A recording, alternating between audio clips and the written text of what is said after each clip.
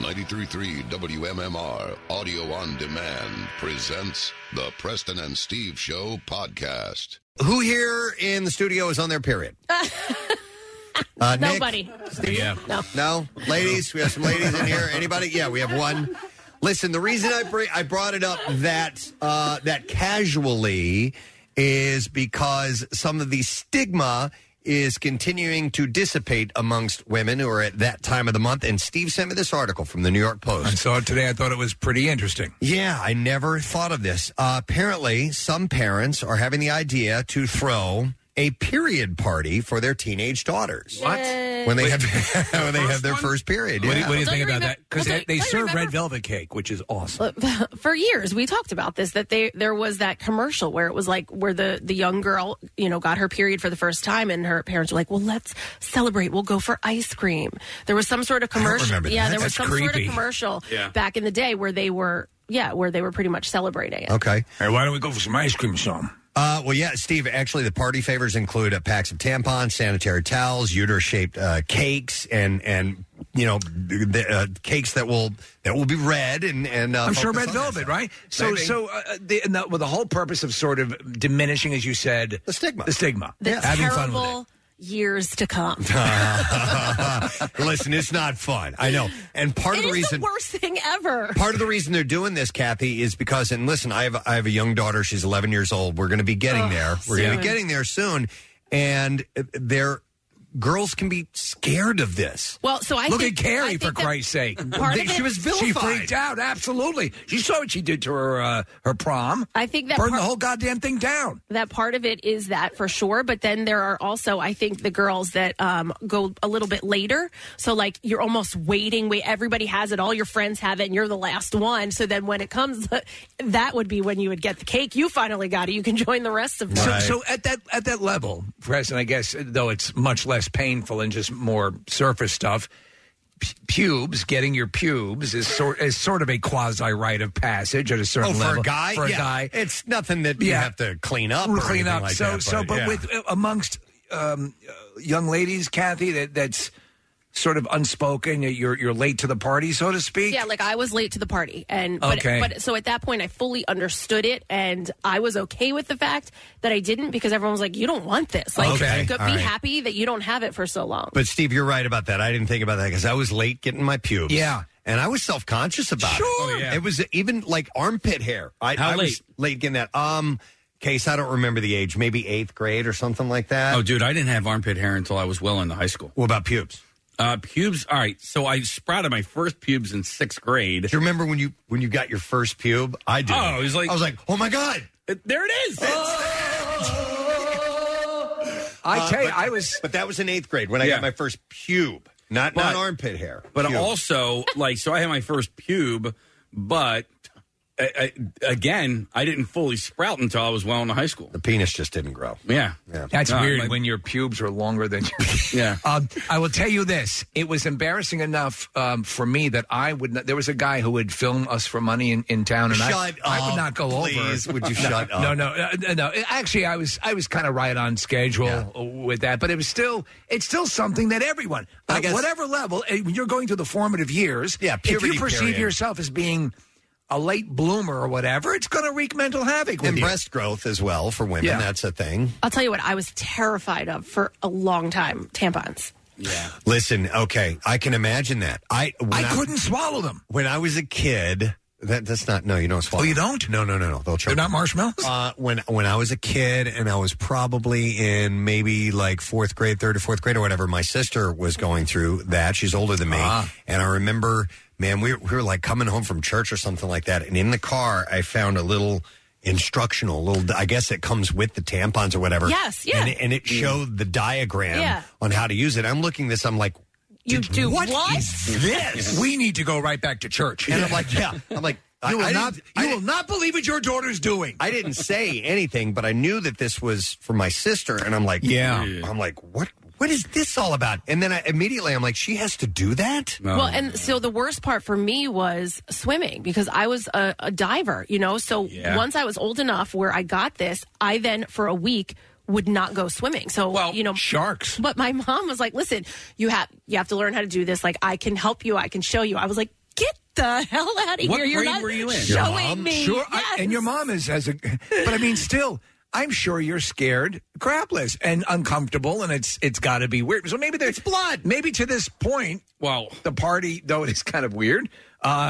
if that helps, then maybe that's a good thing. I'm not opposed to it. Yeah. Period parties. If you're just tuning in, that's what we're talking about. I'm not opposed to it, but why? I don't. Well, understand. then I think you need to throw pube I parties. just talked about that. Yeah, Preston, the pube party has to be part of it too. That's not a bad idea. Kath, what grade were you in when it finally came? Oh, I was. Oh my gosh, I forget, but I was like well into, like, my friends got it around middle school. Like, Yeah. I was definitely into high school, like maybe ninth grade, end of ninth grade. Okay. Okay, so two things real quick. Apparently, Bert Kreischer threw a period party for his daughter. A bunch of people are texting and letting us know that. So I was trying to find the video, but I guess he did it about a We got to see if we can get Bert. My on the guess is there was phone. booze He posted, I doubt it, for like a 12 or 13-year-old daughter. Yeah. But for him.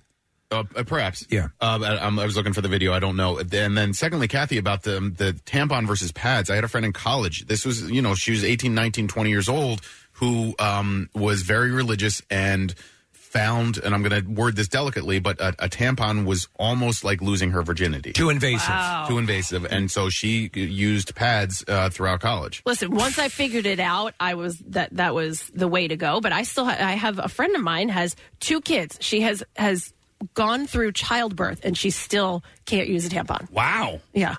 Wait, why? She just it freaks her out. Oh, okay. Yeah. But she was able to push 2 kids out. Right. So my friend, when she was growing up, and I thought this was weird at the time, when she shaved her legs for the first time, her mom was there with a camera taking pictures. That was a huge deal. My mom didn't want me to shave my legs because she said, once you do it, that's it. Like forever. What will the other Sasquatches think? Listen, but I remember the exact first time that I shaved my legs because I was with 2 other girls. They were older than me, and we were going, I want to say like roller skating or something, and we were in their car getting ready to go. We need romantic music. No. It wasn't like that. And the girls, we all like had our legs up on the seat, and I remember looking at my legs and being like, oh my God. There it is. My hair on my legs is way too long for this. And they lived right down the street from me. I ran home, shaved my legs, went back, and went roller skating with my friends. Your legs are so hairy. You have very hairy legs. What kind of creature are you? Do you want to be taken to our leader? So you had any instruction? Did your mom help you? Did you just go in with the razor and shaving cream, and you pretty much how it works? Yeah, right? I knew how it worked. It's not like you need an instruction. My mom just said, listen, once you do it, that's it. Like, you can never stop. Then, it's just going to continue to grow. What about your armpits? Shaving those? I don't remember.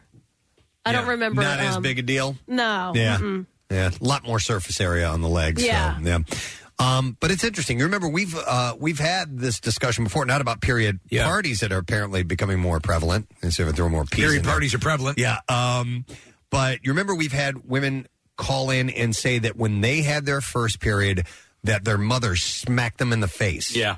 Oh, that it was some kind of a religious-based thing, or it's wasn't that like the Italians? penance for yeah. I thought it was because you called gravy sauce. No. Well, that's another issue as well. No, but there's some kind of archaic thing where you have to cause pain or something like that. I don't know what it is, but it was You got to be cool to be kind. Yeah, in the right measure. I'm bad, so bad. Let me go to Stephanie. Hi, Stephanie. You're on the air. Good morning. Hi, guys. Long time listener, first time caller. Thank you for calling in, Stephanie. What's up? So I'm 39 years old, and my first memory of my period was my mom getting me a dozen roses, and my parents and my brothers, because I have an older brother, younger brother, taking me out to dinner. Oh. So I think these period parties, I don't know about a party, but great because, my first memory of my period is getting flowers. It's not a horrid, oh my God, I'm bleeding and cramps. And, it's actually a good memory of, becoming a That's pretty cool. That's I like that. So that's set in your mind as listen, it's the thing itself is not so thrilling, but you weren't traumatized by its arrival. Exactly, and I plan on doing it with my daughter. I mean, she's 4, but I plan on doing it with my daughter because, I have friends that have kids that are getting their period, and I'm sharing my story with them, and they're like, oh, well, that's great, because they're all like, oh, my first period was horrible and everything like that, but my memory is great. And so, Stephanie, I'm doing that with mine. You think you're going to do like that? You're going to do like a dinner? You seem to not be down with the party concept. I don't know about the whole period party. I mean, everybody's making parties for anything. I know. We were talking about that. It's like it's almost too many parties, but I think a nice dinner with the flowers, I think that's pretty nice. Yeah. Right, and I said, that's what I plan on doing. It was a great memory for me, and I plan on keeping going with my daughter. Yeah, when you have to hire a clown, you've gone too far. Yeah, yeah that's true. Yeah. Well, I think maybe the term party is a bit much. It might not mean inviting 25 people over. It may just be, you and a couple of friends and your family, and that's it, I don't know. Because there's going to be period party planners that you're going to have to hire. Yeah. By the way, last year, 12-year-old Brooke Lee from Florida made headlines after her mom, Shelley, threw her a period party. Lee was given a chocolate cake decorated with red icing as well as a pizza, pads, and tampons. Shelley revealed that she organized the event after Lee confessed that she was worried about starting her period. She said, I wanted to make this event a little more fun. Later, Lee's 17-year-old cousin, Autumn Jenkins, shared images of the event on Twitter. Caption, Brooke started her period today, and my family is super extra. Super extra, not just super extra. Super extra. So as you go through puberty, did you get acne? Yeah, but not bad. I got zits. I got pimples. Anything like that, though, makes you freak, though, right? Oh, your body's changing, and you just freak. Sure, absolutely. And did you have an uncomfortable period of time, a la Peter Brady, where your voice is cracking and changing?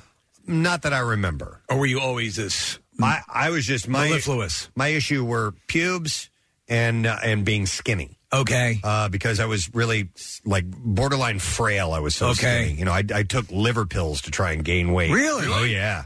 Yeah, absolutely. And this was up until I was about 18. And then once I started drinking, I didn't have to worry about being skinny anymore. You had to run around in the shower to get wet. Budweiser took care of that. Budweiser, you created a monster. I was drinking Stein. And in fact, this was last year a charity called Bloody Good Period and the Cup Effect teamed up to host a huge period party. This is in the UK. The group said, over the course of an evening, we'll cover all you need to know about the cups, fannies, and periods. By the way, they call the front fannies over in England. Oh, really? Oh, do they? Yes. How backwards. Yep. About cups, fannies, and periods in a small group of awesome, like-minded babes, said the group. So they had a big event where a lot of people could come to it. Listen, I guess this is better than the alternative, and also at that age, if you get it at the wrong time, it's a little. So you're talking about like at school or a la Carrie, where Yeah. Totally, absolutely. Because the little boys, they don't know, and they're the worst they do is crap their pants. Yeah. Which. So bad. Maybe they should do that in honor. Crap party. Yeah. Let me go to Rachel. Hi, Rachel. Good morning. I was calling about the period topic and how I first got mine and everything. Okay, so what was your experience like? So I was over my aunt's house. Well, she's my mom's best friend. Always called her my aunt. And we were playing hide and go seek or tag or one of those games. Some childhood game. I went to the bathroom. Stratego. Saw that it happened. Didn't realize it happened. Went back to playing tag.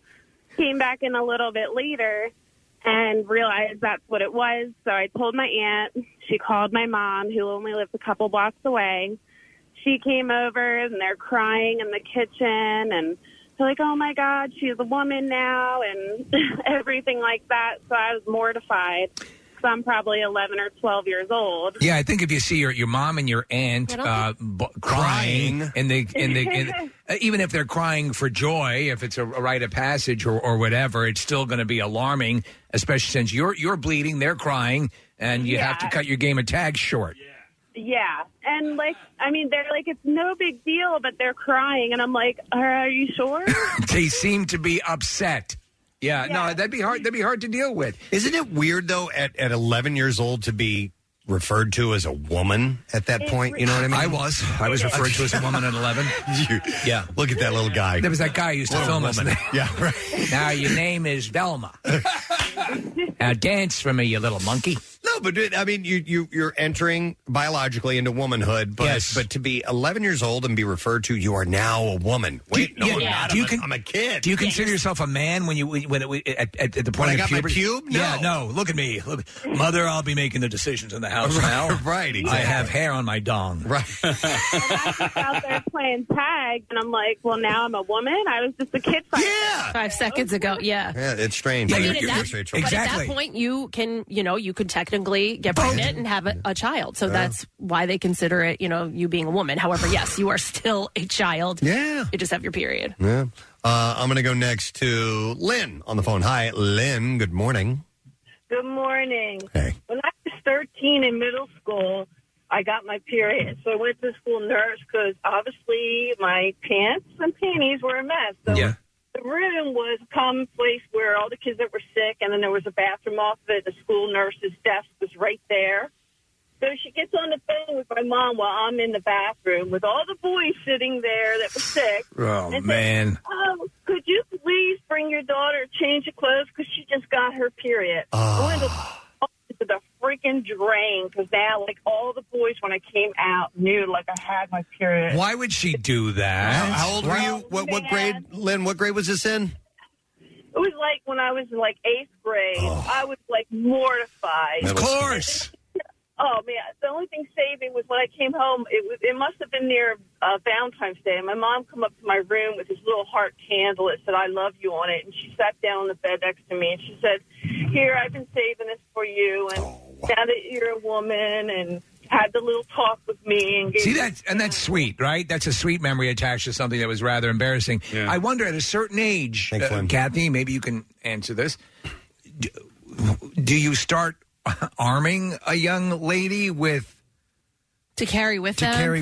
You know what? I didn't. No, it was I didn't. So I don't know. I guess some people, if you are aware that it's coming soon, or you think it's going to happen, it might be a good idea. But that wasn't something that I next to your Hello Kitty thermos. How would you know? I mean, just age? Yeah, age maybe. And you wouldn't because, like I said, all of my friends were getting it, and I was 2 years after them. So I would have been carrying around a pad for 2 years. Can you have some people will have the chicken pox party? Can you have a menstrual party? And oh my God, I forgot about the chicken pox party. Right. Oh, yeah. That's another party where you try to get your kids sick with chicken pox. Which is stupid. To get it out of the way. You don't want to do that. Yeah. The doctors recommend you not do that. So I should not attend the gonorrhea party we're having in our neighborhood? That's totally up to you. Yeah. Menstrual party would be like a bunch of cats attacking each other. By the way, this is kind of sweet, I guess. I got a text from Miguel that says, I unfortunately got mine at a field hockey practice in high school, but my loving sister pushed me into the mud, faking to fight me so that I wouldn't be embarrassed. Oh, wow. So she had mud all over. So she got mud all over. Is that not cool? That's really cool. Man. I wish I had a sister who pushed me in the mud. Yeah. Right, so people would know you had your period. What did you have to? Did you have to spread barbecue sauce in her eyes? You got to sell it, man. You got to sell it. Did you have to back your car over? I was trying to make a point. What is this? It says my mother wouldn't let us shave our legs until we got our period. Wow. My sister was so excited to shave her legs that she ripped a 3-inch long piece of the skin off her leg in the process. Unfortunately, that was a huge indication to all of her friends that she had just gotten her period. So they all let the entire class know. Bucks Cove for life. That's what it says. That's how they do it in Bucks Cove. Yeah. Well, listen, these are realities that I'm going to be facing soon. Someday I'll have my period. No, my daughter's getting older. Casey, you've got a couple that you're going to have to. Yes. You'll be a woman soon. Yeah, it's not something I've really thought about. I've just figured my wife will handle all she that. Will. Yeah, you don't have to worry about it. Yeah, Rochelle will be cool about it too. Yeah, I think also, but you have an understanding of how it's going to impact her, and I think the notion of trying to understand that and make it a more of a rite of passage and a pleasant experience than shocking the hell out of them. Yeah, exactly. And what I hope doesn't happen is that she doesn't have the same issues that Rochelle has with that. which is very painful. Oh, yeah. Yeah, it's tough. She has a rough go at it every time, and it sucks, man. Awful. My wife... It is terrible. She's got, like, debilitating. Really? Yep. Yeah, it's really and- bad. She's gone to the doctor several times to try to figure something out. Yeah, I get Her the same and Mike way. are working on it. What's that? I get the same way, and I always have my entire life. It let up for a little while, like maybe I want to say in my 30s, but then fortunately it all came back. Yay! Wow. Is it like and also- endometriosis or something? I don't know. I have no idea. I don't go to the doctor, but anyway. Needles. No, needles. I don't like that. But the My mood witch swing, doctor told me to swing a dead rooster over my head. the mood swing situation is the worst of it all. So, for but you're one- always so yeah. pleasant. No, trust me, it is the worst ever. Okay. Do you feel it getting away from you? Yes. And there's You nothing absolutely know. hormonally, but you're fighting what. That's got to be very frustrating. I've said this before to you guys. Like I something will happen, and I'm like, I just get so angry, and then I'm like, oh, right, like it kicks in. I'm like, okay, that's why. But it doesn't help. You just know hormonal imbalance. You just know why you're a bitch. Same thing with me. Like once a month, my pubes grow in extra thick, and once a week, and I know I'm gonna be don't want to deal with me. No. Let me go to Morgan. Hi, Morgan. Good morning. Good morning, Gadzooks, guys. Gadzooks. What's up, Morgan? I have a story I wanted to share. I am one of 3 girls, and when we each got our period at different stages, my mom took us out for a special woman dinner. Her and her girlfriend, Sue, used to go out for drinks and fried ice cream. That was their girls' night. So she sort of gave us our own first girls' night, and we, of course, had virgin daiquiris. Okay. You said drinks. I'm like, right. Yeah, we had alcohol. Yeah, went to Chippendales and then smoked some meth. Morgan, where are you in line with your sisters? You middle, youngest, oldest? What? Oldest. You're the oldest. So you had to go through this first. Yeah, I sort of paved the way. Wow. Yeah, I guess that's. She Then also you gave go us- ahead. Go ahead, sorry. No, but you're able to then usher the others through because you've gone through the experience. Well, that leads in a whole other line of stories, but yes. Yeah, but that's cool. With that, what else she did? She did rings for us. They're more of queen crown rings instead of princess tiara rings. Oh. And she said, made it very like, this is important, this is special, and you're not a princess anymore, you're a queen. And now she got them bigger, so we had ring sizers on like the plastic jelly underneath of it, and now we wear them when we have our. Oh, do you?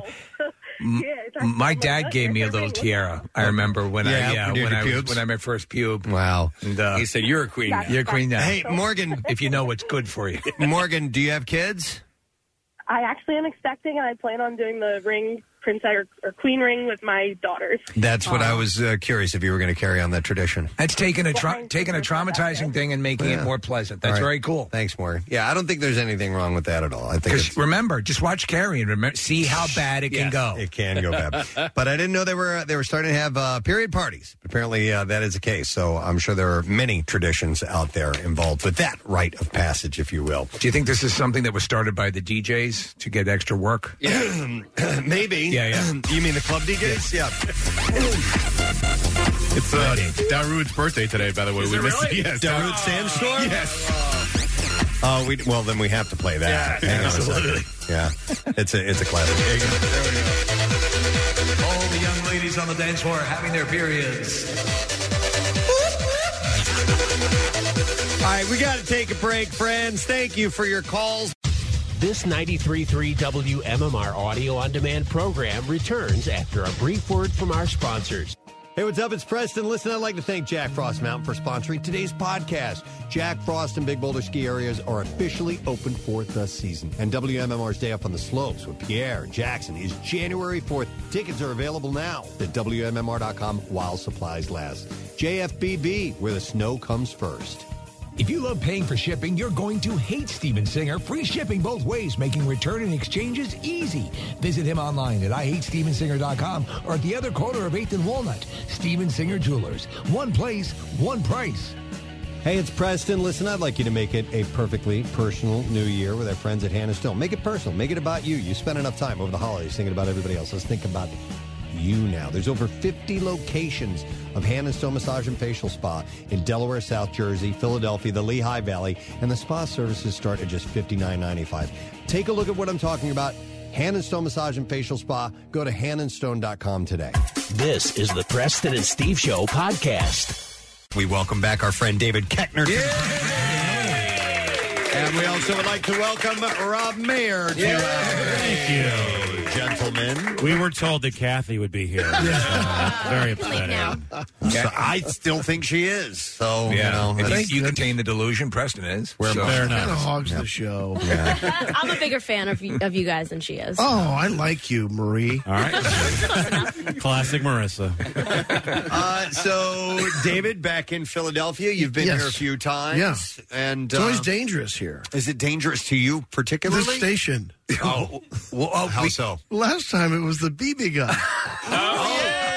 That's right. You're here for crack shot. Yes. Well, now there's a construction all we place. You could die at any second from a head wound from there falling you go. debris. At any second. Right. Yeah, Wow. absolutely. That's We're how all wearing volatile it is. We're all wearing hard hats right now. Yeah. Well, it's good to have you back. You know, we also feel, because of the Goldbergs, you're an adopted Philadelphian anyway. Yes. And I wanted to ask you about the spin-off series, which is it going to be named School? Do you know? I think so.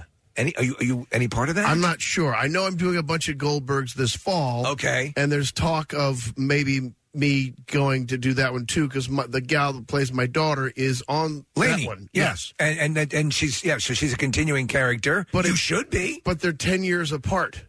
Because I think School's set in the 90s. Yes. And the other one's set in the 80s, so I don't know. You can play 90s. Okay, thank you. It's for us here, and now we've sort of, obviously struck up a bit of a friendship, though never having met Adam in person. And with Cullen and Brian Callen and Tim Meadows has been. Tim Meadows, I think we told you this, had no idea the series took place in Philadelphia. Oh my gosh! He's here. We told him it was a revelation in our studio, and we told him, he's like, I didn't know it took place. And then it was around here. He thought it was on Netflix. Yeah. He walked by Wawa because there's one right near Helium, and then I think it all started to occur in his head too. Yeah. So that'd be great if that's the case. I mean, but my character, Bill Lewis, is a Dallas fan. Yes, which is a bone of contention. Yeah, but you've shown you're now friends. You've worked out your friendship. You put those issues behind you. Some of the funniest episodes, we were playing clips of you, especially the exchange with you and Barry. And the father at the door when they're cacawing in your face. Oh yeah, and it was just great because obviously here with the Super Bowl victory, it was high on everybody's mind. That's funny. Are you in fact a Dallas fan? No way. Of course not. No, Chiefs fan, man. Chiefs fan. Okay, well, let me ask you. Yes. Do you? Because obviously you hate probably like the Raiders and all the other teams in your division, but do you have a special disdain for Dallas as well? I think most Americans do. Yeah. Everyone tries to push this America's team nonsense on you. In fact, you even say it in the. It's a line in the Goldberg. Yeah. The only reason I like Dallas, if any reason, growing up was because of the cheerleaders, and that was it. Yeah, that was a big deal. That's fair. See, I'm a Redskins fan, so I obviously hate the Cowboys, but and no one really hates the Redskins now because we're so bad. It's hard to hate us. It's just like you feel sorry for us, basically. Yeah, you almost want to. It's a more paternal thing. You and we were that way. Listen, no one knew. Yep. Even the most adept prognosticator thought we were looking at a good year last year, but not a Super Bowl 9-7, maybe 9-7, 8-8, 9-7 at best. Because you listen to what the quote unquote experts say on TV and radio, and everybody said, well, 9-7, 8-8. Plus, then when Wentz went down, it was like, well, that's over. That's over. Yeah. It was a beautiful thing, though, for Foles to step in, and that was beautiful. And the Chiefs did beat the Eagles last year, but. Hey, we were talking about the ESPY Awards. Have you ever been? I've never been. We think it's the most, it's maybe the most unnecessary award show. Is it?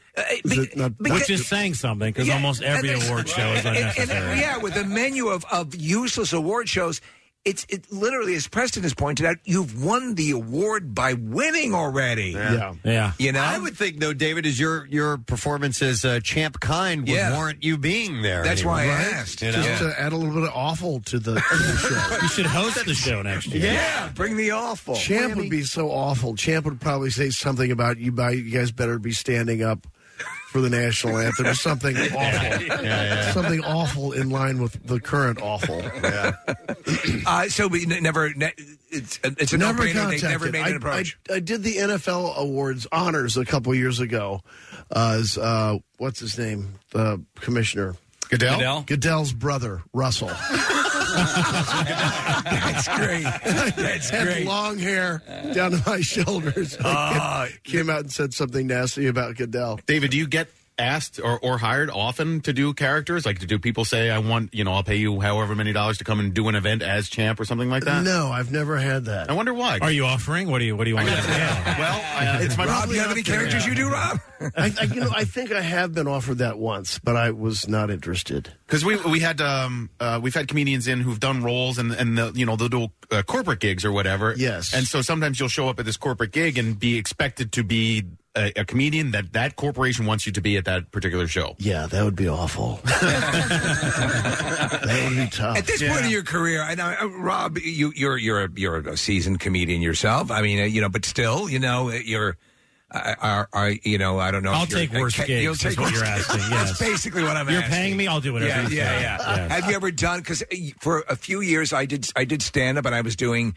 The most bizarre gig I ever did was for the parent company that made Aramis cologne, and it was very weird. But have you done anything like that? I did a nudist resort in West Virginia. A nudist resort in West Virginia. Yeah. So just picture 60-year-old white people, fat and naked, and that's the audience. Yep. So I love them.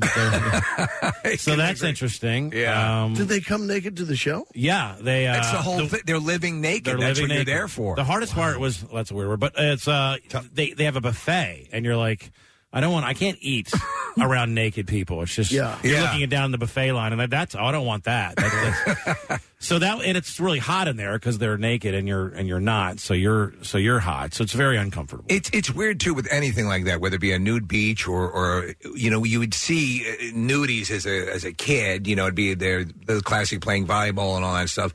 But those aren't the people that go to nudist colonies. No, it's They're not the people sexual. It's not at all free. This is who they are. They're old school hippies or something. That's the whole vibe. Yeah, and it's and it's West Virginia, so it just adds another element, right? Which I believe, and beautiful country, but and I think maybe you guys will verify the dumbest place in the country by far. I don't know. I've been to Florida. Florida's our Germany, we call it, because the amount of stories Preston doesn't feature, 80% of the stories out of that feature are from Florida. Yeah, we have a jingle called Florida Man. Oh, yeah. Anytime there's a story that leads with a Florida man, you know it's going to be a good one, and we have this jingle. Florida Man, Florida Man. It's just its own little I should have said that we're playing Florida at the end of August. back to Orlando. We were in Tampa earlier. Yeah. Tampa's by the not way, bad. You two guys, you're touring right now. Does your relationship go way back? Sexual. Sexual relationship. Purely sexual. At a nudist. We played nudist. You met at a nudist colony. He was naked, and I saw, yes, I want more He of was that. by the potatoes au gratin. Yes. We met 4 or 5 years ago in D.C., where that's your hometown. Yeah, we did this club outside D.C. I just happened to work with them, and then we hit it off, and then we've probably done 10 weeks, With stand-up with comedians who are seasoned and travel around a lot, you have an opener that you sort of rely on. And you're like, you know what you're getting. You know you're going to sets the crowd right. Yes. Yeah. The whole show's going to be great. You don't have to worry about digging out a hole. Plus, Rob doesn't have any kid stuff that he does. Right, So, pardon me, sorry. I don't want to have to tell whoever my opener might be, like, hey, do you have kid stuff? You can't do it. Right. Because I got 5 kids. Oh, my God. Right. If someone eats up your material. Right. Guess what I'm And I have 0 kids. Yeah. Age range of your kids? A-frames? No, age range. No. I do a lot of A-frame jokes. Thank you. It's a big architecture act. Yes. Very niche. And then I finish with the geodesic dome. Very niche. It's my closer. Come on. Our Buckminster Fuller is your... That's hilarious. Charlie is 19. Margot is 16. Sergeant and Audrey are 12. Sergeant is a great name. Yeah, is right. Yeah. And then Eve is 7. Okay. Wow. I sat by on the way out here. I came to New York to do a thing for Misfits and Monsters, Bobcat Goldthwait's new series. Yeah. Our video guy Nick was telling us about telling me about it. It sounds really cool. It's like a Twilight Zone-ish, Black Mirror-ish sort of deal. It's an anthology series. You play a werewolf politician. I play a politician that turns into it's an allegory story of the current clown that's in the White House. It's an evil guy, but he happens to be a werewolf. Right. And so, they're like, so do you have anything in your history? Yeah. Well, I'm a werewolf. Anything else? Ate a toddler once. When I was a werewolf. Yes. And then people find out about him being a werewolf, and he still gets elected. There you go. Because then you got people going, I want a werewolf in the White House. Right. Goldthwait is not to go off on a tangent because we want to talk about the kids as well and the original point, but he is a really solid director. He's awesome. He's been working the craft for a while. He's fantastic. Going back to like Shakes the Clown and stuff. We've had him in a couple times to promote his. He even did it like a really minimal Blair Witch-ish kind of Bigfoot horror movie, which was really good. Yeah, they love like just sound. Yeah. And so, it's amazing to see. And he's also, we've been watching the Robin Williams documentary, which is phenomenal. Is it? Okay. And they were the best of buds. So Bobcat, man, he's fantastic. Who knew? Yeah, he's great. I mean, his stand-up is still stellar. We happened to be the week I was filming back last year in Atlanta for the series. There was a comedy show going on, or a comedy festival happening in town. And I knew the organizers, and so they asked me to do something. So I asked Bobcat, I said, hey, do you want to go up and do 10 Minutes tonight? We both going to do that. And we thought we'd be part of the main show, which was at an auditorium. They had us in a tent in a parking lot. The open mic tent. The open mic tent, with folding chairs and this makeshift stage that was about 5 feet tall. It was just ridiculous. And I went up and had a good set, and then Bobcat goes up, and he's a master. Yeah. He's a master. It was just fun to watch someone who's like, wow, that shows you just how long he's been doing it, how good he is. It was just beautiful. Who were you, between you both, when we talk about the Robin Williams special and the documentary, who inspired you, who got you going in your early days of comedy? Because I think everyone has, one or two people that just, this is... Sure, I loved Sam Kinison. That was my first true comedian love. Kinison was unbelievable. And I've told these guys, it's a story. It's the Huntington Yacht Club. I'm from New York, and Kinison, you talk about bombing. He was playing. Someone inappropriately booked him into this very hoity-toity, Grey Poupon sort of yacht club. Whoops. And so he's up on stage, and the chase is barrel-assing through the show. And at the end, he ladies and gentlemen, I just want to let you know, I wipe my ass with a list of your sacred dead. Oh, that's awesome. But Kinison for you as well, or who? I was more of a sketch and improv background. So for me, coming up, it's Abbott and Costello, the Marx Brothers. Oh my God! Great stuff. Monty Python. The Were you early Laurel and Hardy? Life. Pardon? Laurel and Hardy fan as well? Oh, sure. Yeah. Not as much. Like, Abbott and Costello was really my thing, because I'd watch it with my dad on Saturday afternoons. Yeah. Check. The Abbott and Costello Meet Frankenstein has some of the funny, and I think they're underappreciated because people think they're too. But there's an exchange with the Wolfman, Larry Talbot, when he's just talking about. You have a straight man with Bud Abbott, unparalleled, right? And they're joking back and forth, and suddenly he just grabs him, and he goes, "Is he serious?" And Bud Abbott goes, "He's gonna murder you!" And just a throw off line is hilarious. Well, my son, he just turned 11, so when he was 10, I think I said something like, "Who's on first now? What's on?" And he didn't know what I was talking about, so I showed it to him, and it holds up. It was making a 10-year-old laugh, and I was, that's how timeless those guys are. That's perfect. Yeah. I loved it. And I made the mistake of showing my son Charlie, who's 19 now. I showed him Monty Python and the Holy Grail at age 10, and he didn't get it. Yeah. Because that's my favorite comedy movie. Preston just did with his, my son who's 16 now, and he loved it. So you may have you have to wait a little bit. because there is nuance to it that won't click. Oh, he loves it. So do you, because he comes in, Preston will come in and is like, I showed it and they loved it or whatever. They're listening to Queen or whatever, you know. Are you cautious about indoctrinating or attempting to force fandom on your kids? You mean in terms of I want you to love I want you to love this, but I don't want to force it too much on you for fear you'll hate it. They did not like Apocalypse Now. Really? That's one of my favorites. But you know what? If you look at those movies and movies that I love, like, you know, the pacing is so atypical of pacing in movies I know. today. It's patient. Long single takes that are just... And unless you've had a bit of experience with that, you're going to hate it. Yeah. Although my son Charlie's now decided to be an actor out of nowhere. And really? So, yeah. Last year he's going to go to college, and a week before I was going to write the first check, he goes, "Yeah, Dad, and he's acting like he's playing basketball in the house. He's got a great shaka hair. Good-looking kid, 6'4".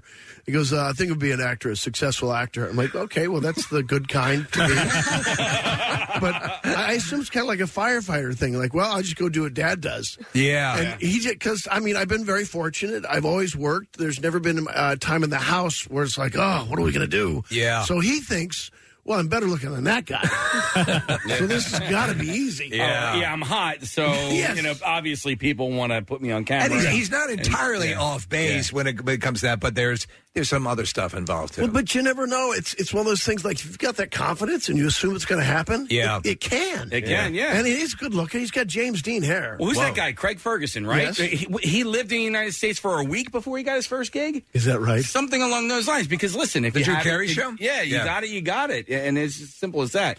I want to talk to you about a movie that maybe a lot of people don't know about. Obviously, everybody knows about Anchorman, but and this might be available on Hulu, Netflix, or whatever, but Cheap Thrills. Thank you. A fun Yeah. movie. And That's your great. character is awesome. But Ethan Embry's in it, you're in it. Pat Healy. Pat Healy is in it Yeah. as well.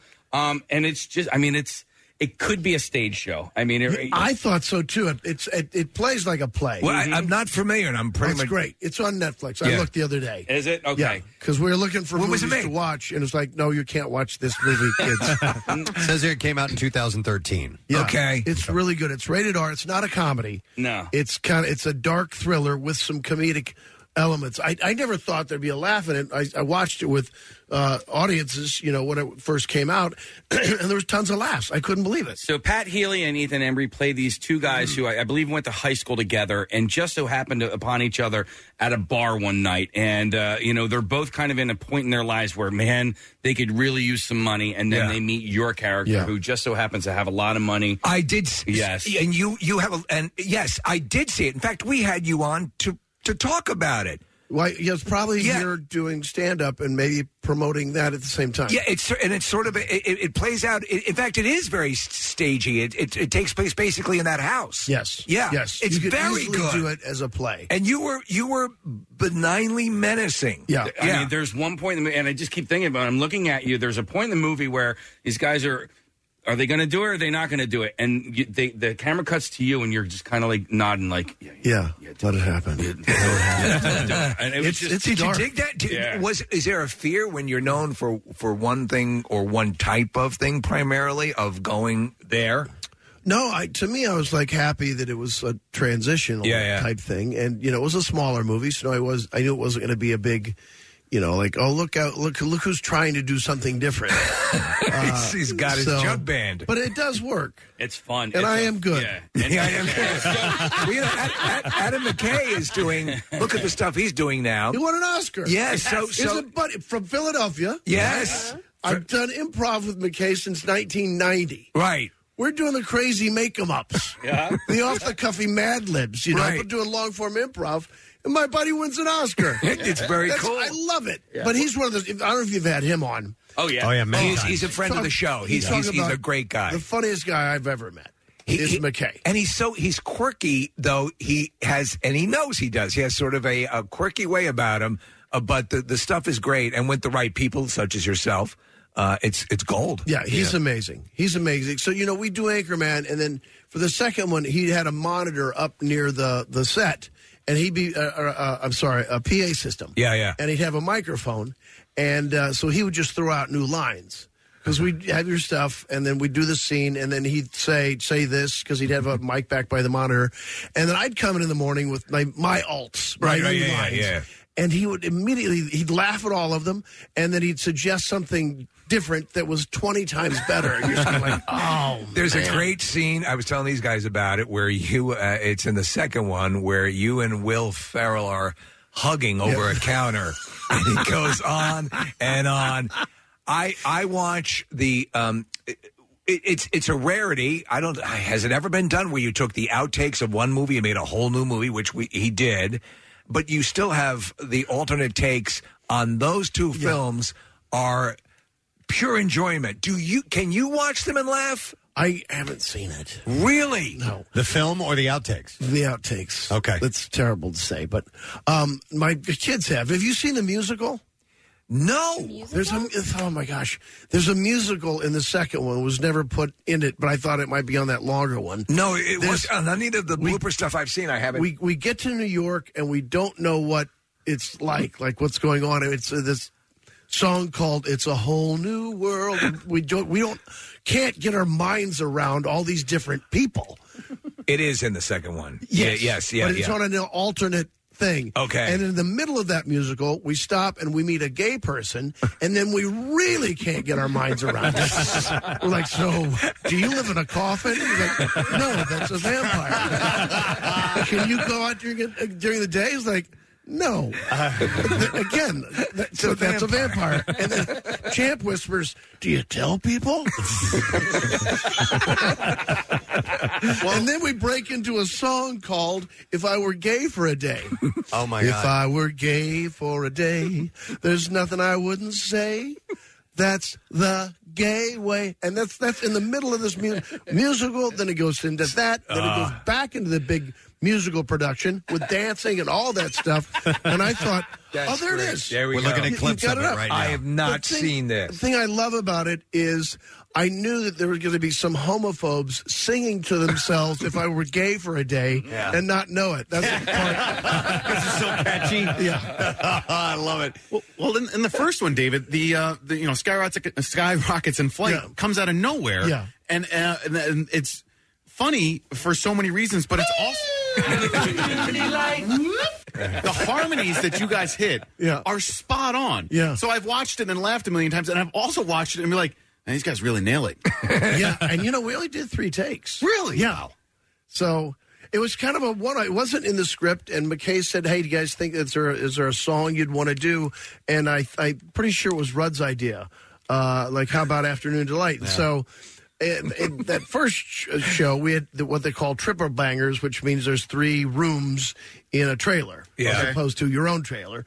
And so me, Steve, and Paul were in that same trailer. And so then we'd go and Will would come in, and we just practiced a couple times, and then that was it. I just saw Paul Rudd on Colbert. He's promoting Ant-Man, and he was talking about a charity event that you were a part of, because you guys are both from Kansas City. Well, I'm from near there. My wife's from KC, but yeah. Okay, and it was to benefit a hospital? Children's Mercy Hospital. That's awesome. We raised $2.2 million this year. That's what grabbed my attention. That is a staggering amount of money. It was nice, yeah. And so it's Rudd, myself, Riggle, Stone Street, and Sudeikis, all from Kansas City or the Kansas City area. And then we bring a bunch of our celebrity buddies in from all over the, Kansas, from New York and California. And what's the event? What do you, is it stand-up? What we do is we do a softball game. We go visit the kids at Children's Mercy, and then we do a softball game at Kauffman Stadium, which is Royals Park.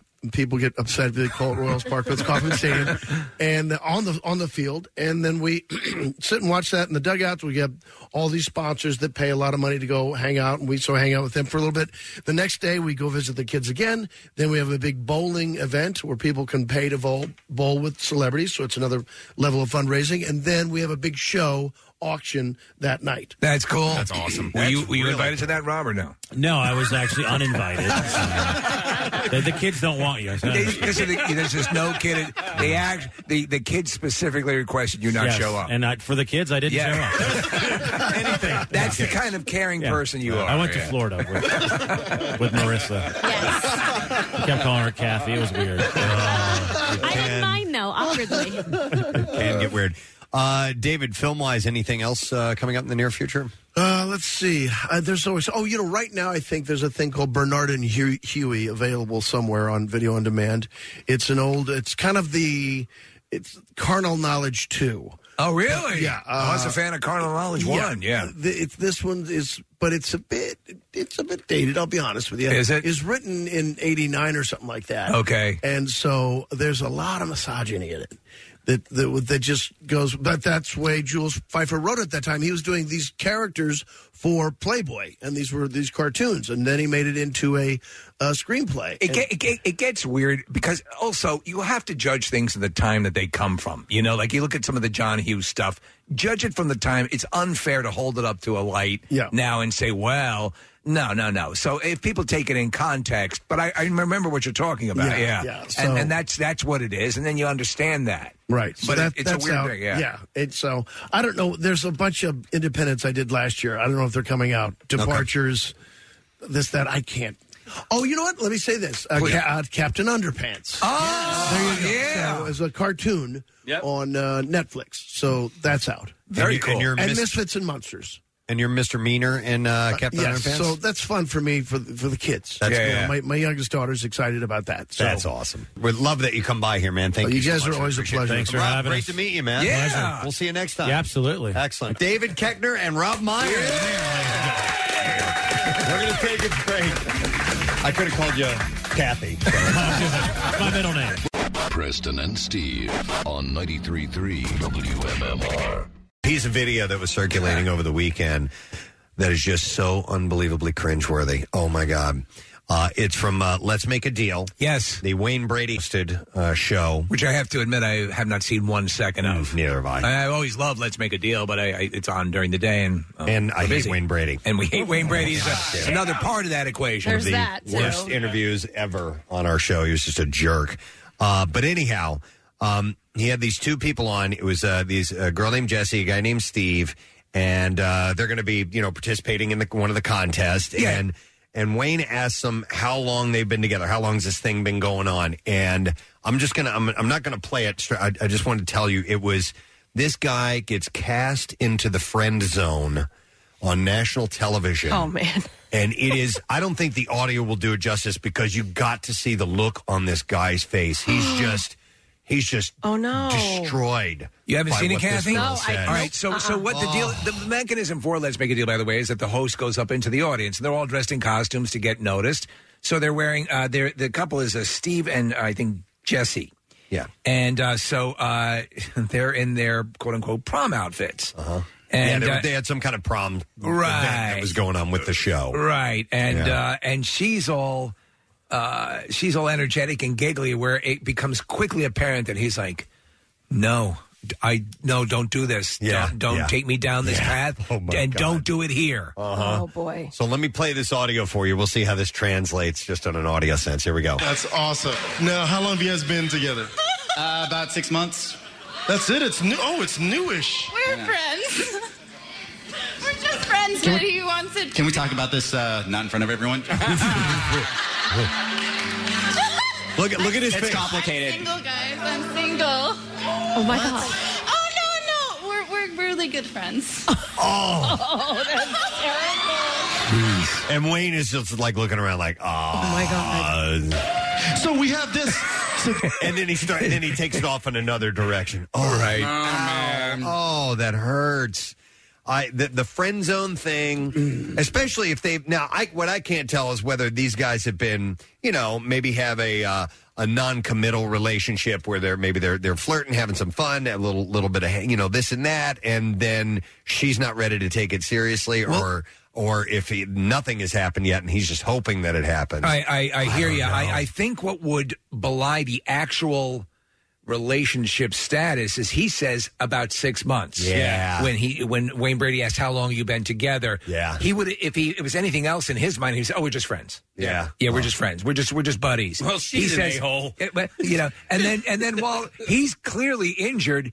From that remark, she starts soliciting for guys to let her know, "Yeah, I'm single. I'm single. In fact, let's bang on him." Oh my God! So, Preston, there's somebody on Twitter I thought it's pretty accurate. A woman writes, "The worst things are going to happen to you: 3 going to prison, 2 straight up dying, 1 this." That's terrible. Listen, now they're adults, and it's kind of a different story when you become an adult. But I remember in the days of high school being friend zoned, and it was just crushing. It was just horrible. I took it so badly, and it just I'm sure I had some type of depression from it because there were a girl that I would start to develop a communique with, a relationship. Yeah. I'm smitten with this person. It starts to happen. We're communicating, and then you get the friend thing. And How long a process are we talking? I don't remember because it happened so many times, Steve, and I couldn't tell you specifics. But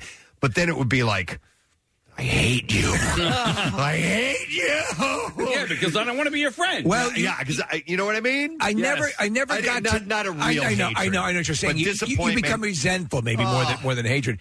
But it hurt so bad. But what happens is that you start to do things normally out of like you change the way you are a little bit. You'll do anything to curry favor with this person, right? And then there's a whole bunch of mini awkward moments along the way because if you are palling around with this girl.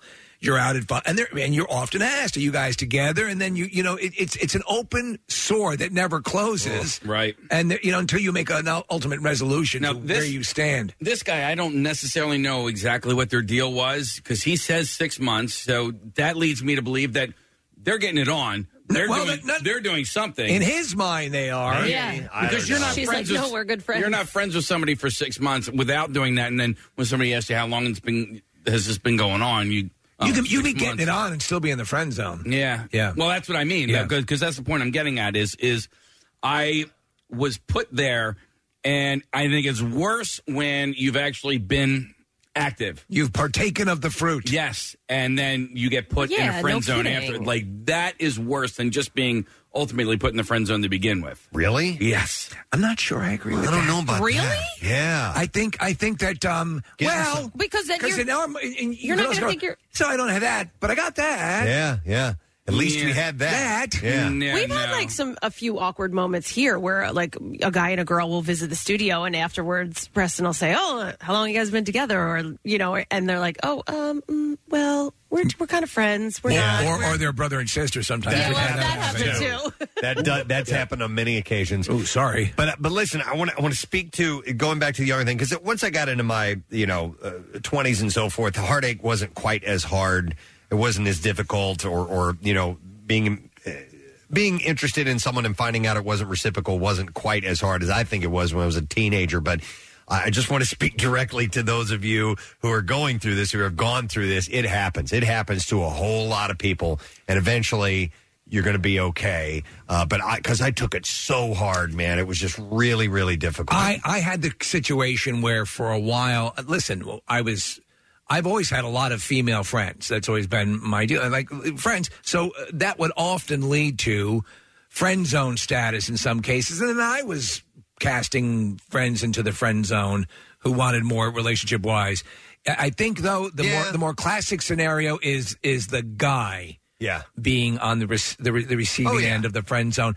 And that's just the nature of the beast. I can still name the friends from middle school to high school that I thought I had a shot at, and they never considered me at all a romantic option, and I was always in the friend zone. But I asked all 3 of those girls out, and got shot down by all of them, and like their names will be forever burned in my memory. Yeah, it sucks. Let me go to Mindy some calls. Gallo. I'm gonna go to Joe. Nick, it's Mindy.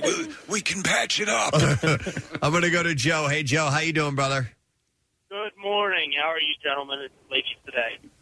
Doing very well. What's your story, buddy?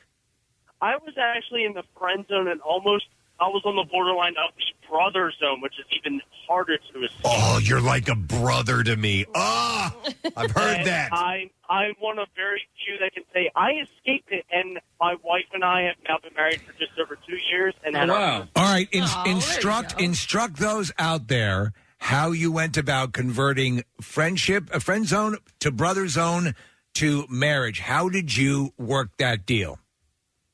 She did it. She did it. I'm not even going to bull crap it. I was out running tractor trailers over the road. I was in Salt Lake City, Utah. I'm on the phone with her for about 3 hours, and she's like, I realized something. I'm like, what? She turns around and says, I may like this guy I'm talking to, but I'm in love with you. I couldn't say anything, but in my head, I was doing flips and losing my mind. Wow. So she says to you, you're out salting the road or you're doing your job, you're talking on the phone, and she just out of the blue says she loves you. Had you had any indication whatsoever that her feelings had gotten that strong for you? None at all. Before that, it was just like, oh, yeah, we're really good friends, and I'm just like, shoot me. Every time I heard, yeah, you're just a good friend, I love you like a friend, it's like, just shoot me. Yeah. And then that bombshell just dropped on me, and I just, for about 2 minutes, I'm like, what? Well, yeah, I see. Good for you, man. Everyone looks, any guy in the Nice friend show. zone looks for advice to get out of the friend zone because it is a tough deal to leverage because ultimately either she likes you or she doesn't. Yeah. I'm going to go to Steve next. Hi, Steve. Good morning. Hey, is this Kenny Big Rig Rodder? Yeah, that's right. You got him here. What's up, Steve? Well, I when I was a senior in high school, I asked this girl out to prom, and I was absolutely head over heels enamored with her. She was super talented, super beautiful, and I was like prepared to tell her how I felt when we were at the prom. But then at the end of our slow dance, she said something. She said, I think she said, "You're a really good friend." And I kind of lost it there for a second. Yep. But what really sealed the deal was she left after the slow dance to go sit at the table that her boyfriend was sitting at, who was also at the same prom. A boyfriend. She had a boyfriend. Did you know She had this? a boyfriend. I did not know this, and I found it out the night of the prom. Oh. Nick found his prom date under another guy. Yeah, it could have been worse. It could have been worse. That's all you got. Dude, people love that story now. Yeah. When you have to move a guy so that you can ask your girl where your car keys are. It's Thanks, hard. Steve. By the way, and Steve points out there's a strategic way that some women will do it as opposed to being straight up and saying, listen, I just like you as a friend. Yes. That's pretty clear. That's exactly, I'm telling you this. I want you to know that. A sneaky way of doing it is, like he said, you're such a good friend. Instead of, I just like you as a friend. You're such a good friend. Right, which hurts more. And to that point, guys in the room, consensus, so that ladies can hear this, which way would you rather be informed?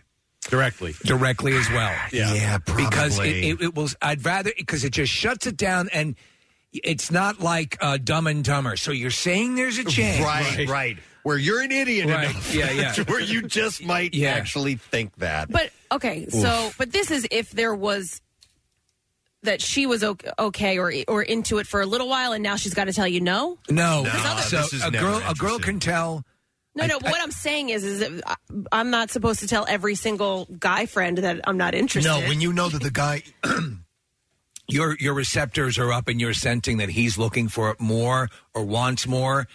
I think most guys would appreciate you saying, "Listen, I think you're great. I want to be friends, but you know, I'm." Yeah, but see, I don't find that to be the female's responsibility. If she's not if she's not giving any advances, or she's solely acting as a friend, why should she have to tell you? She does not have to. But if she wants to let the guy know, the onus is not on her to do it. But if she's going to do it in a way that I think is less duplicitous. Well, I know what Kathy's saying, though. So yeah, the guy has not been obvious about signs, and you legitimately think this is a platonic, nice friendship, and you say it, and secretly inside the guy really wants something else, and he hears that, and it's just deflating. It's just, it hurts. Let me ask you. And there's no malice. There's no intention. You know, you just legitimately think that, hey, we're good friends. How many times in your life were you unaware that a guy wanted more? to be more than just friends? And were you ever shocked to learn that a guy you were hanging around with wanted more than just friendship? Like out of the blue sucker punch, like, oh my God. Or did you always sort of have an idea? God, I don't even remember. I mean, I had a lot of guy friends. I don't know. I don't know that I can answer that. I don't remember. Yeah. We'll call your lawyer. I'm going to go to Jordan. Jordan, good morning. I think that says it all on this Monday. Yeah. It's Mondays. Yeah. So I was like kind of going on a date with this girl for like a month. We were going out, spent a lot of money. That's great. And she told me one night, she's like, "Hey, I want to meet your daughter." And I was like, "Okay." She's like, "Can I be called Aunt Jamie?" And I was just like, "Ugh, no." Oh, I see. Okay. Yeah, if you don't mind me banging her aunt. Yeah. And and when you heard that, were you destroyed? Did you still try to work at it, or was that it? It was done. Bother. All right. Defeat. And then, have you remained friends, though? Yeah, we're still friends. I don't really go out with her, though. Okay. Well, All right. she's very expensive. Interesting. All right. Thanks, man. Yeah, because if you can take that rejection, even though it may not be direct on her part, she may not know that she's killing you by doing this. But if you can take that rejection and still remain friends, it's a cool thing, But you're always going to want to, at some point deep inside you, you're always going to want to be with that person, Or deep inside her. or deep inside her. Yeah. Let me go to. I have Mike on the line. Hey, Mike. Good morning. Hey guys, Gadzooks. Gadzooks, what's up, buddy? So I would, this is many, many years ago. I was dating this girl. I shouldn't say dating, but we were off and on for a couple months, and out of nowhere, she just stopped, and she started dating another guy. So it was like I kind of took it to hint. But the only good part is, like, I got friend zoned, but we still fooled around like every once in a while after that, and it's I was okay with it, and like now we're still really good friends, but.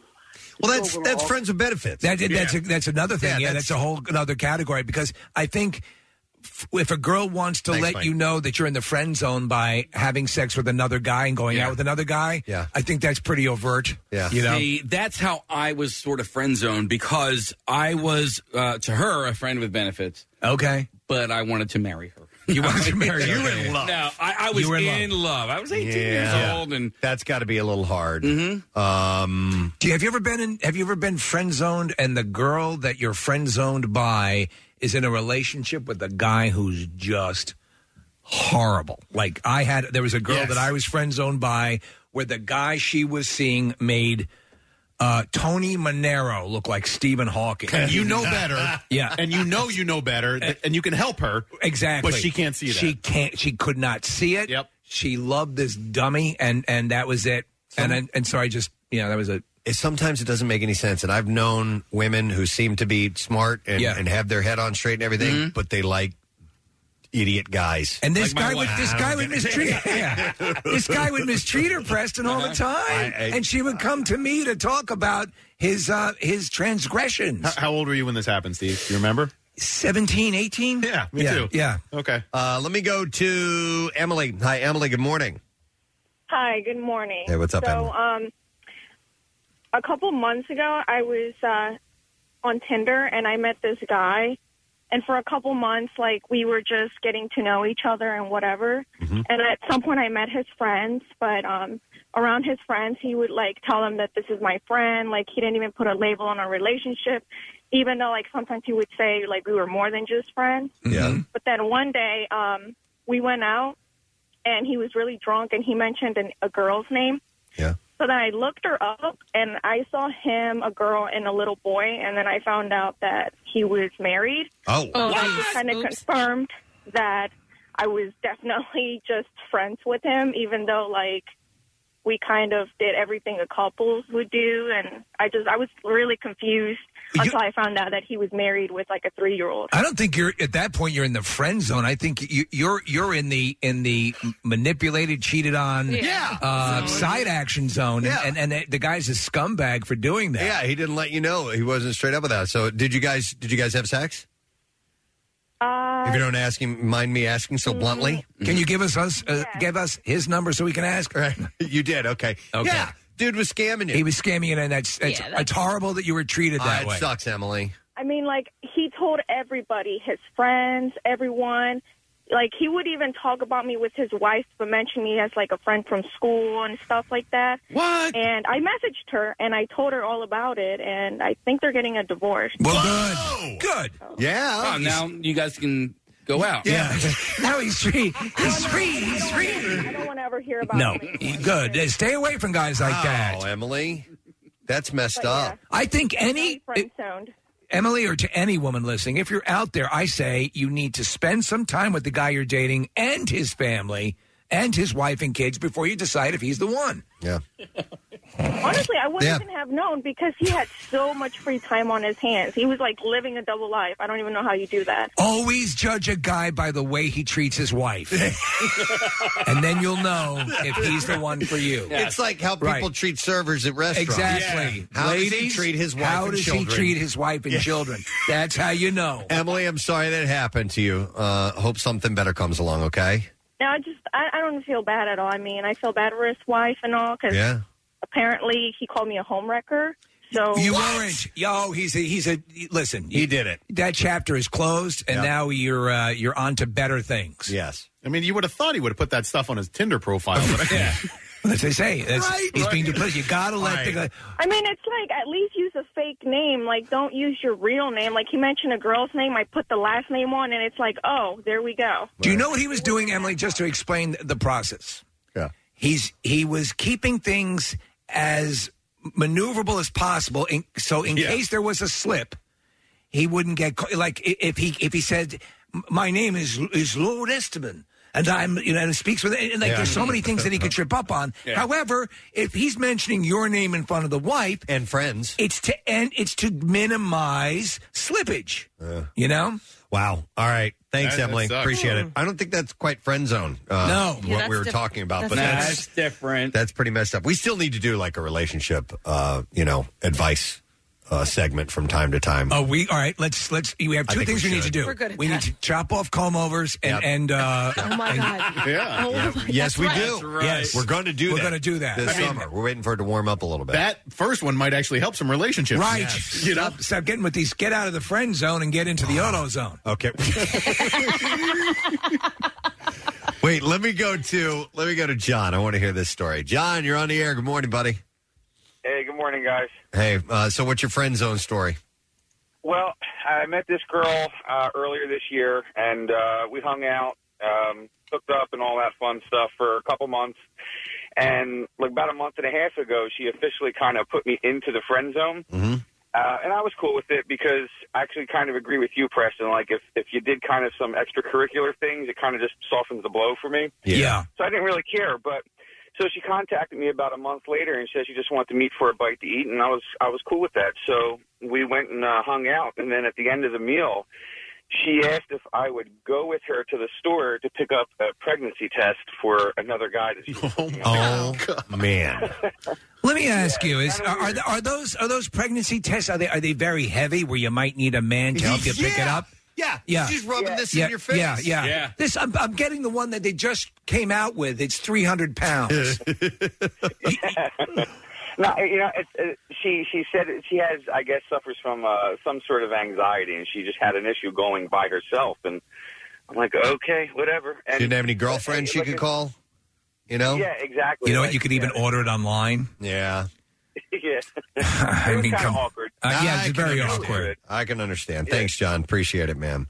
Yeah, listen. The friend zone thing can be you have this sort of relationship going on, and then they drop it on you after you've already been together, or then there's the kind that which I was always a victim of because I was too much of a pussy to say anything to the girls that I was interested in, and so in a non assertive sort of way, I would insert myself into a relationship communication, and then they would drop the bomb. You're such a good friend. I like you. You're so nice. However, if you and are inside, a guy, I'm just erupting. You're dying. Oh, it's just killing me. If you are a guy who can learn how to be friends, like when Harry met Sally, if you can have female friends, it's a wonderful thing. It is. You learn nuances, you learn things that'll man. open up your eyes, that'll make you a better person to date. Most definitely. And be in a relationship with a woman. And I'm not opposed. I'm not opposed to having female friends. I had legitimate friends that were buddies. Yes. That were female, and I Likewise. loved having those. And they,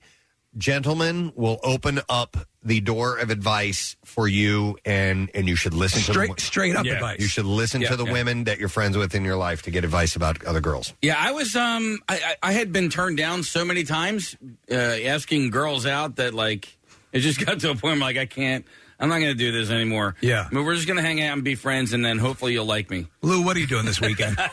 No, I know. Yeah, and that's what happened. That the girl who eventually friend zoned me, she's the one who kissed me. Yeah. She kissed me. Suddenly, it changes. It becomes the forbidden fruit now. Yes. Now, the power struggle has shifted. And then we weren't even having sex. She said, "I would have sex with you," and I said, "Okay, let me go find a rubber." Yeah, but only if you help me go buy a pregnancy test. Because I got to get this baby out first, but you're next. All right, I want to hear from Alyssa because she's got a theory which, on the surface, I don't quite understand. I need to hear about. All right. Hi, Alyssa. Good morning. Hi, good morning. Hi, what's up? So I was in a relationship for 7 years, and I had a friend who was a guy who made it clear to me that if anything ever happened in my relationship, and took every opportunity to let me know, like, what a crappy guy I was in a relationship with, that he would always be there for me. So my friends all knew about it, and we developed this theory. It's called next in line theory. And it's the guys that stay friends with you through those relationships, always there to wipe away your tears if there's a fight, because they're convinced that if anything happens, they're going to be next in line. That is a fact. That is not theory. That there are, and I think we've all done versions of that. However, I've had many female friends that I was just solely a friend for and would do that anyway. So sometimes it's hard to delineate between the reason for being that way. But you're right. I think hope springs eternal for a lot of guys. And then they figure, just be there because it's eventually going to come crashing to earth, and they'll jump in. Nick, to the point about the dating or being in the friend zone with a girl who is involved with a bad guy, a dummy. Yeah. I would never berate this guy to her, the girl that I was in the friend zone with, because she knew it. She really knew it. Yeah. So it would only make me. I wasn't going to fix her problem. No, but I would bitch to her friends about the moron that she was dating. Oh, he did that all the time. Did her friends know about that he was They all on knew. too? They know, Same right? thing. Yeah. Everyone knows. They make it worse because she should be with you. I know. Oh my God! Look at the way your ponytail lights up in the sun. And then and I guarantee you, Preston, Nick, one of those friends, unbeknownst to you, was friend zoned by you. Probably. Yeah. Hey, but you know what? I think in hindsight, it ended up working out. Oh my God! But Thank God for my wife. When I was 19, I wanted to jump off a bridge. Exactly. Oh, I know, and that's part of the message why I was trying to share that earlier. That it can listen. As bad as that feels, most likely there's something coming down the road that's going to be perfect for you. Look at how it's worked out. Look at how Look at how by it's your edict is true, Preston. Or at least your assessment. It's not as bad as you think it is. I know. Just let it breathe a little bit, and then the real right one comes along. But I also remember how bad it was. It hurts. And it hurts. Yeah. But just know that down the road, there's a pregnancy test to purchase. Yes, exactly. Hey, go to the dollar store first. They're only $1 there. cheap. Yes, before you spend $30 on a home. But pregnancy Alyssa, test. do you still are you in a relationship now, or is it and is it you still have your next in line guy? No, so I actually never told him when me and the other guy broke up because I knew he would move in quick. Yeah. And so I actually ended up getting in a relationship and getting pregnant really quick, and that's how he found out. Fortunately, the next guy who came along, jump on me. No, so do you think that if you were to, I mean, because you don't want a stalker, do you think the guy could get to that point? I mean, if he's hanging on all this time, I think, is that a possibility? No, No, I think he saw his opportunity for 7 years, and then like when the 8th year rolled around, and I was 8 years is the cutoff. 8 years is the statute of limitations. 8 years, I know. Probably keep it moving. Yeah. Wow. But Wow. we still like occasionally talk. We don't have negative feelings towards each other. Yeah. I just don't get the like. The romantic. Yeah, your boyfriend's awful. Dump him, please. There's another level to this, Preston, and maybe a whole other topic, but there are women and guys who will use the friend zone status just for fun to pull someone along.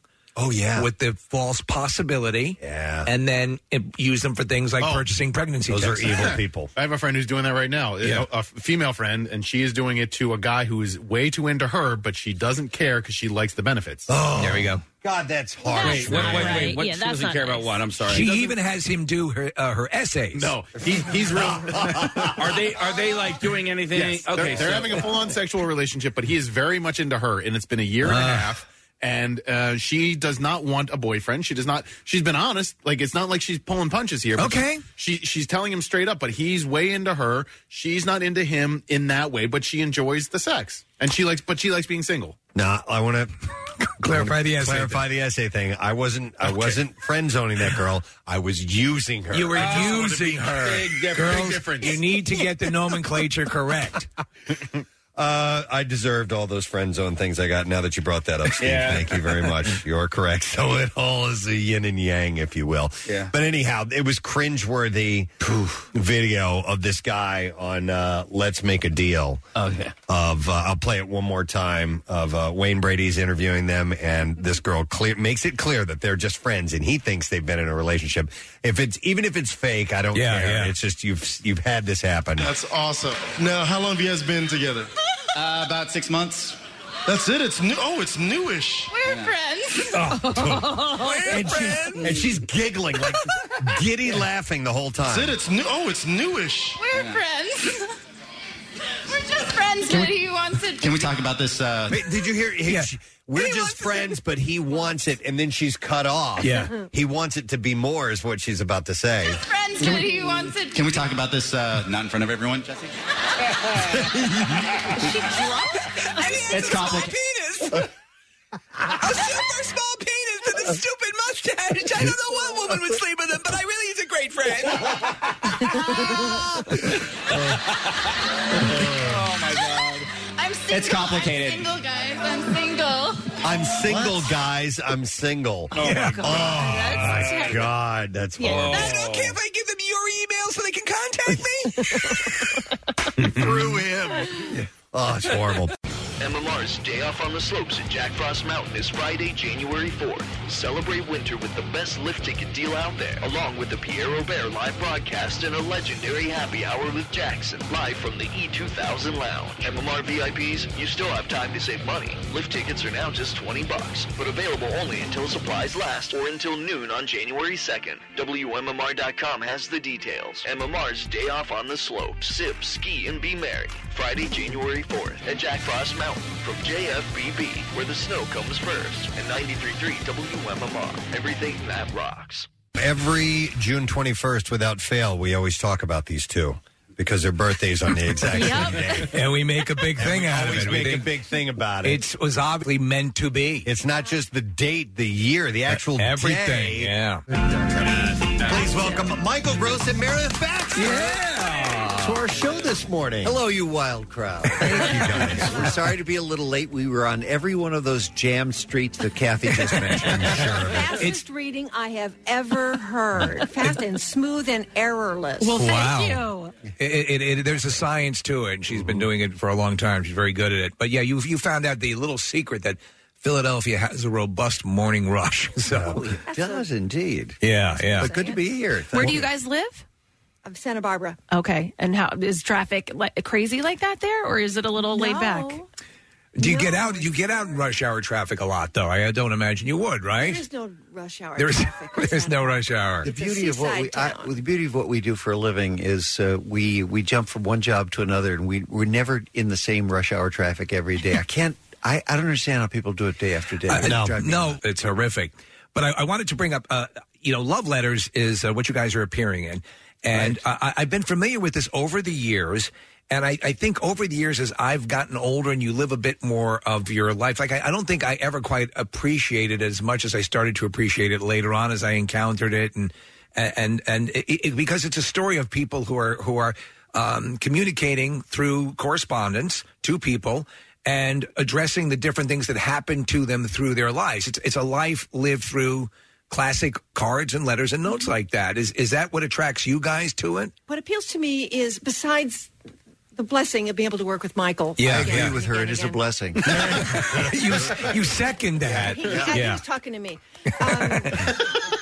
It's the longevity of their relationship, the richness of it as the audience begins to see it unveil itself, and how their tie is they're so connected from what they yearn for and they long for what they get from each other, and how the attachment is always there no matter how angry or divided they are. It's profound, and that's pretty much the story. Now nobody has to come see it. No, I saw it years ago, and I thought that it was very touching. But it starts to, as you start to live more of your life, it puts it more in perspective. You're absolutely right. It's like a great novel. I mean, there's stuff I read in high school and then college, and you come back later. Meredith and I have been doing this for about 30 years. We first started doing it in the 80s, I believe, in Beverly Hills. Remember, at the Cannon? Right. And as we yeah. grow older, there are different things that resonate with us in this piece, with these people in their lives, and it's fascinating. It never gets old in that respect. We get old. You get old, but the truth of the matter is that the material never does. It's funny and it's profound and it's sad and it's introspective, but it's cool in that way, and it's so. But it's the staging is pretty. It's about as rudimentary as you can get. I mean, is that right? The emphasis is certainly on the words. Yeah. In this piece, and the words are incredible. We just love it. Do you? I mean, because you're sitting there and you're obviously doing the correspondence. You're reading, notes and stuff like that. How much is committed to memory? How much do you sit there and, well, there's familiarity because we've done it so often, but it's new every time. Yeah. Because he will read me a letter that something that he is writing to me, and it's like I hear it differently because of a different inflection, and something that happened this afternoon is going to color how I am presenting my letter. That's cool. And this is a favorite of actors and people who have had on-screen relationships or whatever, because you guys, you obviously come from family ties, and that was where we first knew of you as a couple, and then throughout the years, do you think the audience reacts more warmly to you because they know of you as a pair to begin with? Okay, yeah. There's an affection there that from just there's a sort of implied intimacy of just being a part of their lives for as long as we have. And so they're happy to see us, and we're happy to see them, quite frankly. How many times have you performed the show? You said over 30 years. How many times? I couldn't even begin to Oh, wow. tell you. Okay. But here's the fun thing, that I think that someone will be attracted. They may not know the love letters or how it's laid out, but they will come to the show maybe because they know us, but they will stay and use whatever we bring to it to have a wonderful theater experience, because it's so lovely because we are richer characters to them than if they hadn't known who we are. I get it, yeah. That makes sense. It really is it's a wonderful marriage. It's very cool. So over the years, as you've done this, have you yourselves gotten let's not say vastly, but much different perceptions of your characters? Oh, it keeps changing. Let's just put it that way. If I stand apart from my character, for example, there's certain things I don't care for about him. But as an actor, you're always an advocate. I think you're always arguing for your character. I've heard that said, that I think it's a kind of advocacy. If you're playing a villain, you like, or not that you're playing a villain, but you have to believe in the villain. Well, you have to try to understand why. I don't think very few people get up out of bed every day. Oh, one or two I know maybe, but that say I'm going to be the worst possible person I can today. Yeah, they're thinking they're doing right in some perverted way, right? And they're defending themselves. They're advocating for a certain point of view, and so as an actor, that's the point of view I take.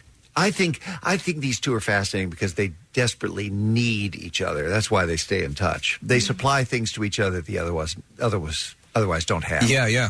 I wanted to ask about your field of work because you guys had mentioned the traffic and at the beginning and not having to be a part of your daily lives because being an actor, depending on what you actually do in that field, right now you guys are traveling from town to town, your show moves around and all that so forth. But when you had a show like Family Ties, were very successful. This is a regular gig. Is that as close to a 9 to 5 as you can get as an actor of having a television show that's a regular schedule shooting? Not counting tape night, yes. Yeah, absolutely. And I was always a little bit at odds with it because I had led the gypsy life for so long, and then to finally get steady work was unusual and strange. Double-edged sword? Well, yeah, in a way. I had come from repertory theater, and I was more accustomed to playing 7 characters in a year than I was to play one character for 7 years, right? As we did on Family Ties. And I've often said to people, had I wanted steady work, I would have done something else for a living. Right? Yeah, I mean, because I'm more accustomed to the kind of freelance life, and that's probably one of the reasons why I haven't done another series. I kind of chafe at the idea of going to the same place every day. The thing is, you guys instantly on that show resonated as such. Everyone I know perceived you as those are cool parents. Because you obviously have a friendship that's lasted the test of time, and it's legitimate. You can't fake that. So there was that symmetry. But you both just came across as very warm. Instantly, which is not, we talk about in radio when you have a morning show or a collection of people, getting chemistry is the hardest thing. Meredith can fake warmth for short periods of time. She's good at just that. enough time to take Wow. a show. Yeah, I picked up on that when you were walking in. I was like, what a phony. Right. What's interesting about that family dynamic, and I know this now as a parent of 3, is that even though you have these 3 children that come from the same beings, that all 3 of my kids are completely different. Isn't that weird? And you have to parent them all separately. You can't parent them the same way. And so you have, your 3 children. You got, the brainiac politician, then you have the kind of free-spirited, not as brainiac, and then you have and not counting Brian Bonsall, who came by later, right. Tina Yothers, who was, she was a jock, It's so, that's so true to life. That's why they resonate. I think, one of the great blessings of that show was simply the writing. It was that simple. I was, in some ways, I felt like simply a conduit for wonderful writing. Gary David Goldberg was the creator, and he wrote Mark a lot. Lawrence, Yes. Michael Whitehorn. All his vision. Alan Uger. Marvelous people. Andy Borowitz was there for a while. If somebody follow Andy. Andy and Susan Borowitz. I have to say to you, Meredith, when I've seen you play, you to the point of being, and jokingly, insincerely warm. When you set your mind to playing a baddie, or you are a scary mofo. Thank you very much. That's my nickname for her. Scary mofo. I forget what show I've seen a couple times. It was one and I can't remember where, but I remember, geez, God Almighty.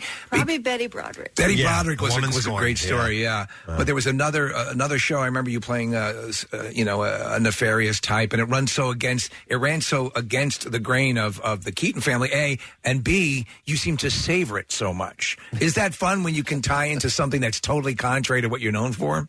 Yes, and I remember reading a script once, and it was about a woman who is a little off, and you see her talking to her little boy, and he starts asking her questions about his childhood. He's only about 7, and he doesn't understand images that keep flashing to him, and you realize she's saying, "Oh, I'm going to have to kill him." I went, yes.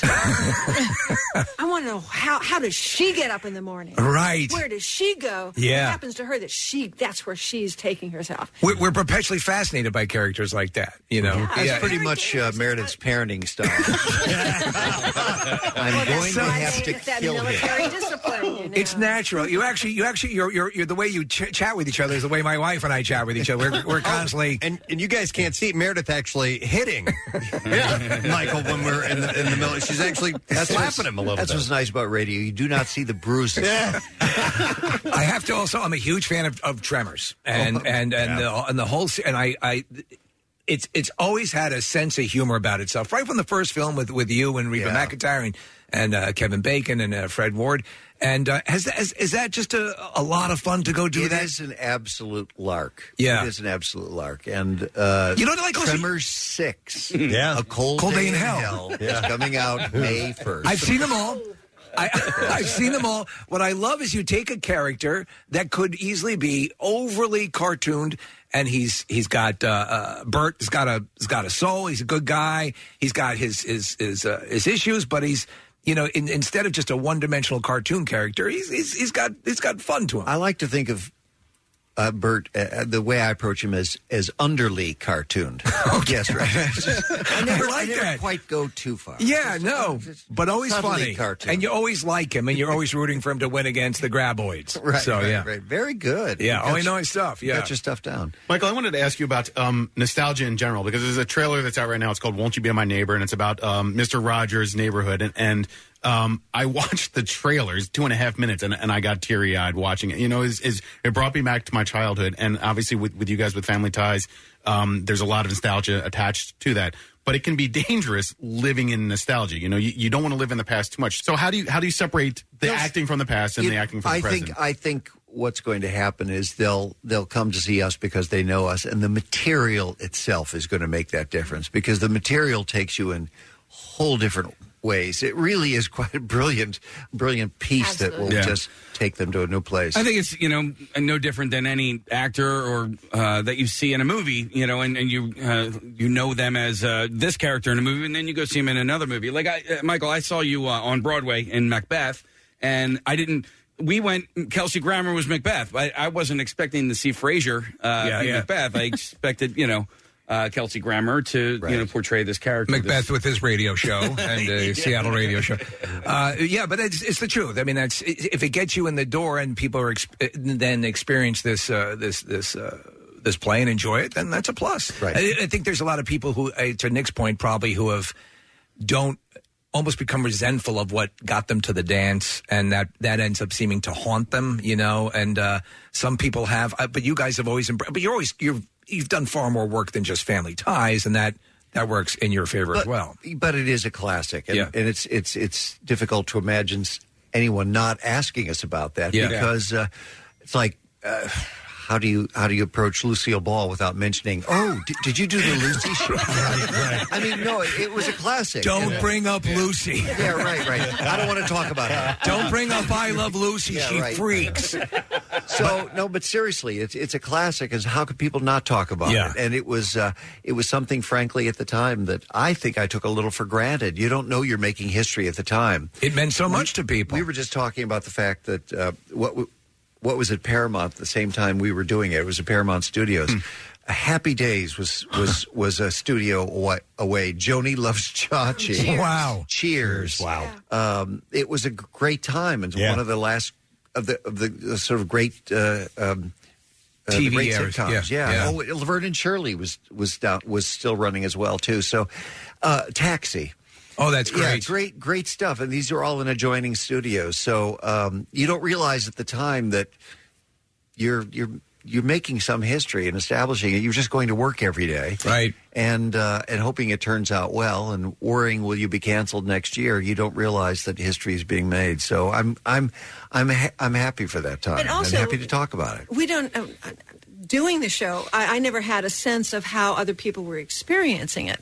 So when people would come up to me years later and go, oh, I wanted you to be my mother. Wow. You know, and I thought, well, because I had really good writers. My writers at home are not as good. I just want to go on record as saying I never wanted Meredith to be my mother. And there's the relief in that. She takes great comfort in that. If you're just jumping in, Meredith Baxter, Michael Grosser here, Love Letters at Bucks County Playhouse. And you know what, Michael, you're speaking of making something that stands the test of time, is kind of historical. It's still relevant and referenced in works today because Ready Player One in the book, there's a lot of references to Family Ties, and I don't know if you've seen. Yeah, there is absolutely. Well, Spielberg was a good friend It's of not in the Gary film. of Gary David Goldberg. Oh, there you go. He knew Gary, Okay. and he borrowed Michael Fox from Family Ties during the filming of Family Ties to do Back to the Future. Wow. So I'm not a bit surprised. Meredith, you got a solo shout out in Deadpool. Are you familiar with that? Someone said that, but I've never heard how. Well, we've got it for you. Nice. All right, so, and that movie, hugely successful. One of the best superhero movies to ever come out, by the way. I don't know if I got a career bump out of this. Listen, this is the reference to you. You ready? Okay, here we go. Anything on my bucket list would involve public nudity. Trying giving Meredith Baxter Burney a Dutch oven. No, receiving a Dutch oven for Meredith Baxter Burney. Okay. They're using the Bernie, but yeah. And they're using a term I don't know. You don't know what a Dutch oven is? Yeah. Michael, do you know what a Dutch oven is? Can I say this? No, go ahead. Go All ahead. right, it's when it's two people are in bed together and one of them farts and then pulls the covers over your head. My career is made. You're good to Now, Family Ties seems like a blip compared That's just to the reference she was looking for. This is so dismaying. Of course it is. I think that's a compliment. Actually. Is it? Coming Yeah, from Deadpool? Yes, absolutely. You're in high it's a male company. sense of humor. Yes. It sort of is. Yeah. Welcome to my world. Heart goes out to you, Ken. Michael, one of my favorite places in this country is Montauk, New York. And the show, The Affair, is based in Montauk. Right. And that is why I started watching it. Were you on it or are you going to be on the next season? You know, this is I've done two guest spots as Maura Tierney's psychiatrist within the last couple months. And I keep having to remind myself, I've got to find out when these are on because, you know, I kind of lose track. You do the job and then I I never saw that. So it's going to be on this new season? I believe so. Okay. Yeah. You've done my guess and is you know, you I did- love those scenes. I loved Maura. I used to be, for a couple of years, I played Noah Wiley's son on ER. And so I'd run into Maura a lot there. We never had worked together because I was mostly with Noah, but I really do like her as an actress, and we've just had fun together. You know, Kathy's a big fan, I'm a huge fan of that show. of the series. And wait, you know what Meredith was in? I think it was only one episode, but Brothers and Sisters, which aired on ABC. That was they make fun of me because I still am upset that show was canceled. That was a good show. It was a great show. Yeah, there's a tremendous amount of stuff. You both did soap operas at one point, did you not? Mm-hmm. And speaking of playing Same one, I think. Did you? We Young we and both Restless? did Young and the Restless. Right. Did or you as we enjoy like it? to refer to it, the Young and the Rest of Us. We hear that is that nothing can compare to that grind of being when it was in its heyday, and all the networks had multiple soap operas on at one time. And that was a boot camp for young actors where you just you had to run and gun basically. Was that your experience? Yeah, Meredith, you too. Very, very much. Yeah. So it's like I had, where they, on Family Ties, we would, just on a regular film show, you would have to learn about 7-8 pages a day, and that's pretty speedy. On this show, 60 pages a day. Wow! They're doing an hour show every day. Yeah, and stunning the amount of work. Just frankly, I couldn't have done that for very long, and I didn't do it for very long. They were like a you are year? so out of here. Yeah. No, I did. I think I maybe did it for 4 or 5 months and something like that. And I thought I can't imagine doing this all the time because I love the time involved in collaboration, and there's not time to ask questions like, wait a minute, why is he threatening to kill himself today? He wasn't suicidal yesterday. We don't have time to go into that. Just say you're going to kill yourself. Yeah. It's like, why? No, don't ask why. Just kill yourself. Oh, okay. I love the way and they're come paced. back as your dead brother. Right. And there's that look when you get the news, you sort of look away as if the geese are flying. Oh, my goodness. Yes, right. That's right. I never put those two together. Yes, and I gotta say, My mother is my sister. What? Fascinating. it's the end of scene look that I think can create terrible acting habits. Yes. And so that's why you guys got out of there pretty quickly. Everything that's happening in your mind expressed on your face as they slowly die. The takeout is just endless. Yeah, that happens all the time. I think they got rid of me because I was asking too many questions. I really was. I was like, but this doesn't make sense. Don't pay no attention to the man behind the curtain. That's the great. writer behind the curtain. Do you guys believe in fate? Do you guys believe that fate maybe brought you guys together and kept you guys together for as long as they have? Meredith? I don't know. No? I don't so much believe in fate as what you do with those times you come together. Right. I mean, what you make. Have you guys worked? You make your own destiny. With anybody as much as you guys have worked with each other? We just figured out the other day. Can I tell them how old we are? They can do the math. I already know how old you are. All right. We're 70 years old. I started doing Family Ties at age 35. We've known each other for half our lives. Wow. That's phenomenal. 5 then too, wasn't I? Yeah. Wow. Michael, did you play a shrink on Curb Your Enthusiasm? I played a dermatologist Okay. on Curb Your Enthusiasm. What was that experience like? Because it was great. I spent the entire episode trying to get Larry David to remove his clothing so I could get a good look at That's it. right. He was very resistant.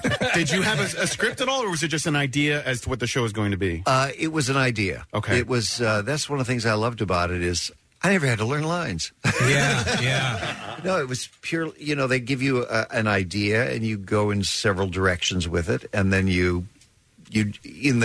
they'll stop and say, okay, what works, what doesn't, pare that down, don't talk too much on that. So it's basically a kind of. You did play a shrink on. I think it was the last episode that Michael J. Fox was on Spin City, didn't you? How much do you guys watch? How do you know all this stuff? He watches And everything. All we do is watch TV. And Meredith was on Spin City playing his mother. Hmm? And I played. That's perfect. And I played his shrink on the final episode of Spin City, and it was one of the greatest lead-in lines. His regular shrink, the receptionist said, his regular shrink would not be there today, and he was expecting to meet his shrink, and said, he's not going to be there. And Michael said, what are the chances that somebody's going to walk in that door and going to feel comfortable with it? And in I walked and said, oh, hi, I'm Dr. So-and-so. Oh, that's great. It was great. The audience did not know I was... Did Bill Lawrence write that? I forget who wrote that. The audience did not know I was going to be there, and they were, and it was just great. Oh, that's tremendous. Yeah. How is he doing? Do you know, Michael J. Fox? I ask him that because it's one of the frequent questions I get, and I had breakfast with him maybe about 6 months ago in New York or something like that. And I said, what do I tell people? He says, tell them I'm doing fine, because it is a frequent question. Yeah. And he was, Parkinson's is a progressive disease. It never gets better, quote unquote. But he's found some medication that he was taking, and I thought he never looked better. I saw him for a long time. He was in great shape. An interview fairly recently, and whatever that drug is, it suppresses a dramatic amount of what he go. I mean, it is. I'll sell you some of that drug. Maybe you'll calm down a little bit. It's quite possible. But it's great to see him able to do that, and it's wonderful. I'm sure you guys get asked as the conduit for his health. I'm and sure the friendships are still there. That's great. Meredith and I have seen him when we've been in New York together, and it was one of those shows without a lot of trouble. Yeah. Everybody enjoyed each other. That's great. And still keep in touch to a degree. Yeah, we liked Even each Skippy? other. Even Skippy. We liked, everybody got along beautifully, really. That's great. That's one of those rare moments. We're the same way. We're all Lucky us. We love to work Lucky with us. each other, and it's a beautiful thing. And this. Oh, I'm sorry. That means our time is up. That's our cue. That's it. I was trying to find a way to fit that in there somewhere. I'm sorry, our time is up. Listen, we are so delighted you guys came by here today. We've been big fans for a long, long time. We hope you enjoy your time here. We're having a great time thus far. It's been fun with you this morning. Thank Really you. sweet. Thank you so much. Meredith Baxter and Michael Grove. WMMR's live stream. Our daily programming available anytime, anywhere on your desktop, tablet, smartphone, or open the new MMR skill with Alexa. Great sound quality and the occasional bonus song. Nice. Now, WMMR presents Preston and Steve's Bizarre File. Start with one that hits close to me. Police say a man stole golf balls from a private country club and resold them to a driving range. What the But wait till you hear about how many he stole over time. Joseph Kalenda, who's 58, was arrested on a warrant last week in charge of second-degree larceny. A search warrant executed at his home in August found in excess of 2,500 golf balls, many of them stamped with the Patterson Club logo. Police began investigating in August after a club member found Patterson's golf balls while using the driving range at Great Brook Sports. Now, officials told police there were 3 instances this summer where they discovered golf balls left for members to use were taken. The thefts happened, it ended up being a total of about 20,800 golf balls. 20,000 golf balls? Yeah, that this guy stole. Don't they pay people to go into, like, the ponds and stuff and get the golf balls out of those? If you have a lot of water on the golf course, sometimes they will. But they also have, a really nice club will have brand new, really good golf balls that they'll use for their driving he was range. stealing and reselling. Yeah, that's exactly it. So a detective went to the facility and purchased a bucket of balls at the driving range. He found golf balls with the Patterson logo on there, and they talked to the manager, and they said that this guy sold them to him. So they busted him. You have my balls. Now he's been charged with a second-degree larceny for stealing golf balls. A Texas zoo was forced to close for the day after a wild mountain lion was spotted roaming around the park. A security guard discovered the stray feline inside the El Paso Zoo at approximately 6 a.m. Friday and alerted authorities. Officials were not able to find the mountain lion in the office hours. Have I presented this story before? I don't think so. Okay, all right. And the zoo remained closed as the search You did continued. one about golf balls. Okay, I think I remember that one. The animal does not belong to the park, as the El Paso Zoo does not have a mountain lion exhibit. So it's just visiting the park. Yeah. It's possible the big cat came from zoos. A desert area near the southwest Texas city.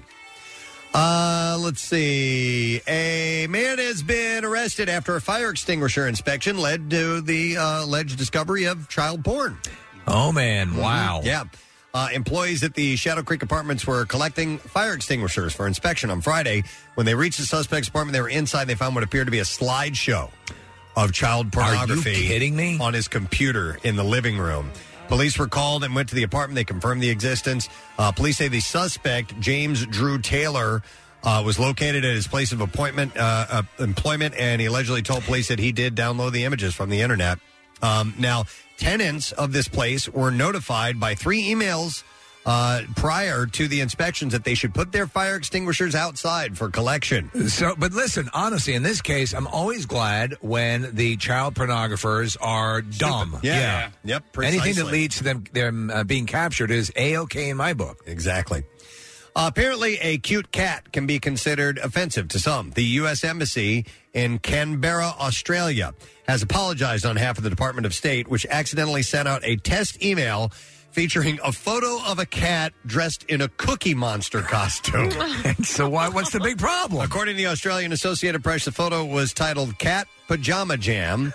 And was sent with an email titled Meeting as part of a fake meeting invitation sent by the Department of State to recipients. This is adorable. I want to work for this government. The U.S. Embassy's apology reads in part, sorry to disappoint those of you who were hoping to attend the cat pajama party, but such an event falls well outside our area of expertise. It was a training error made by one of our new staff testing our email newsletter platform, so it was kind of a tongue-in-cheek apology. All right. But I don't know who would be offended by this adorable little picture. It is super cute. Look at that. What would you say for, what would you do for a bag of Doritos? That's the question. Well, the Sheriff's Department is handy? Okay. Yeah. I'm sorry. I thought it's part of the thing. You were just asking. No. Okay, I do like those. Yeah. Handies or Doritos? Handy, both. Yeah, Okay, yeah.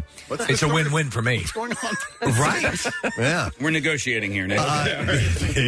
Oh, you mean give or get? Well, I think I thought you were saying give. So Yeah, sure. They're good. They're good. The Sheriff's Department in San Bernardino, California, posted on Sunday about their adventure luring a pig the size of a miniature horse back home. Oh, I saw this. And they write that responding officers knew where the pig lived due to previous calls, and they lured him back home with Doritos. Look at the size of this thing, Kathy. Oh, my God. And they were literally dropping Doritos on the road, like one at a time, like a trail of breadcrumbs.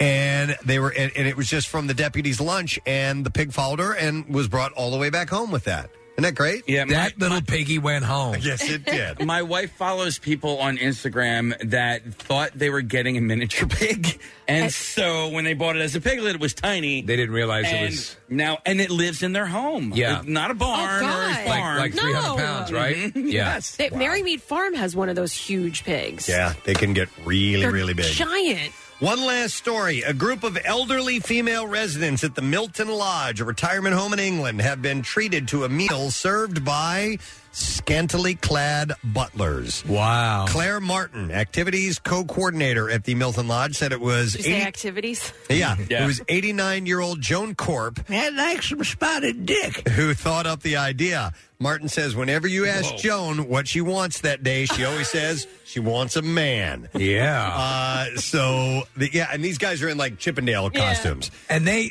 from what I understand, Preston, they will have sex with these women. Okay, so... You understand. The activities coordinator said, so we weren't surprised when she wanted it to be her wish. The home hired men from a company called Hunks and Trunks to serve residents a 3-course dinner. The gentlemen were told to do some, quote, harmless flirting.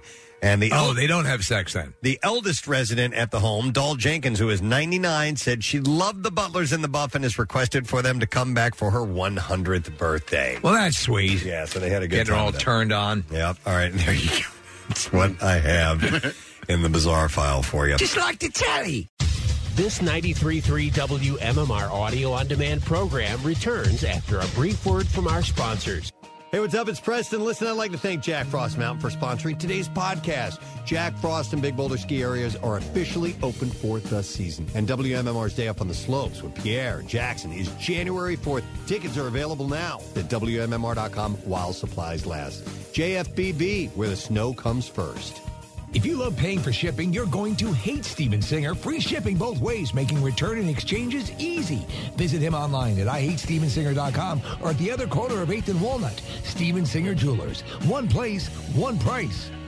Hey, it's Preston. Listen, I'd like you to make it a perfectly personal new year with our friends at Hannah Stone. Make it personal. Make it about you. You spend enough time over the holidays thinking about everybody else. Let's think about you now. There's over 50 locations of Hannah Stone Massage and Facial Spa in Delaware, South Jersey, Philadelphia, the Lehigh Valley, and the spa services start at just $59.95.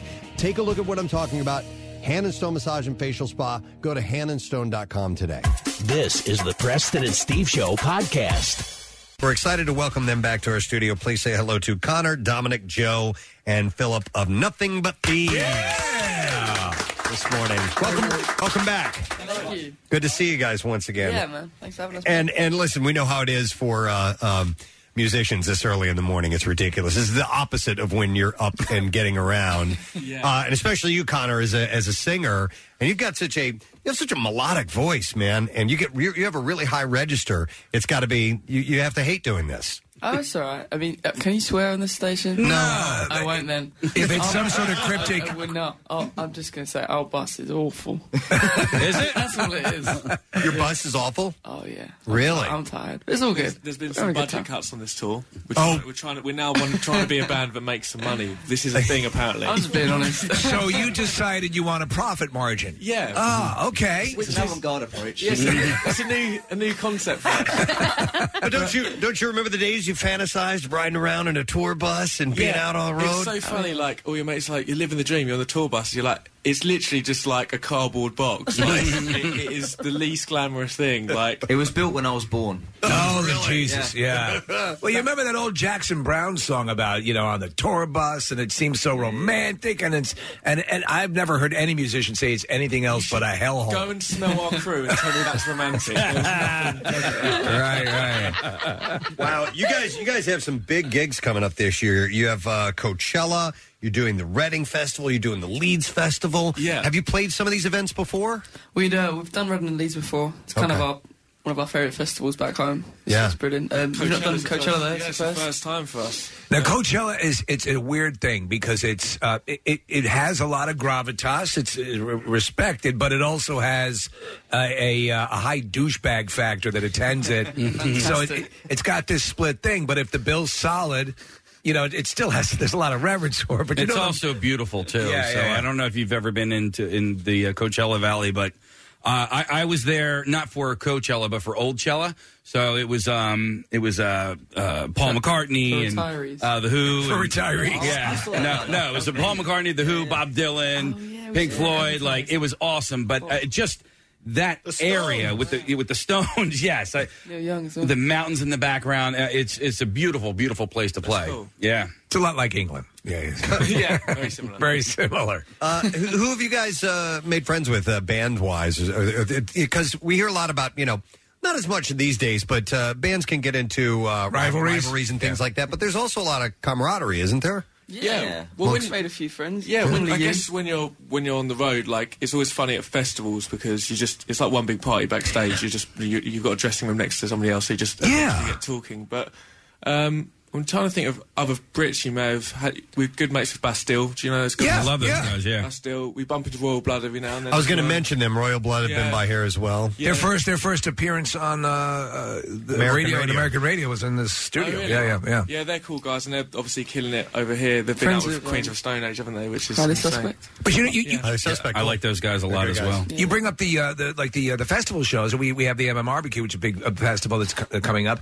And, you see that because when you go backstage and, everyone just sort of, it is, I guess for you guys in a way, it is close to like a party. I mean, you're performing, but you're also socializing with like-minded people. Yeah. And it's just nice, like, it's just a cool environment. I think everyone's is there for a good time, and it's cool to, like you say, catch up with people and you can share. So you're all in the same sort of boat and you all have the same lifestyles. So you talk about sort of similar stuff and the same experiences. There was an article, we talked about this on the air a couple of years ago, some guys that were in Westchester, they were English guys, and they were saying in America with an English accent, it is so easy to get laid that it is ridiculously easy. You don't even have to say that you're in a band. Yeah, I think the accent thing is still, like, alive. It's a thing. Yeah. It's a big... It's weird, like, even if you just go order some food, like, it's a talking point, do you know what I mean? And, Well, listen, I went and grabbed Connor some, we say water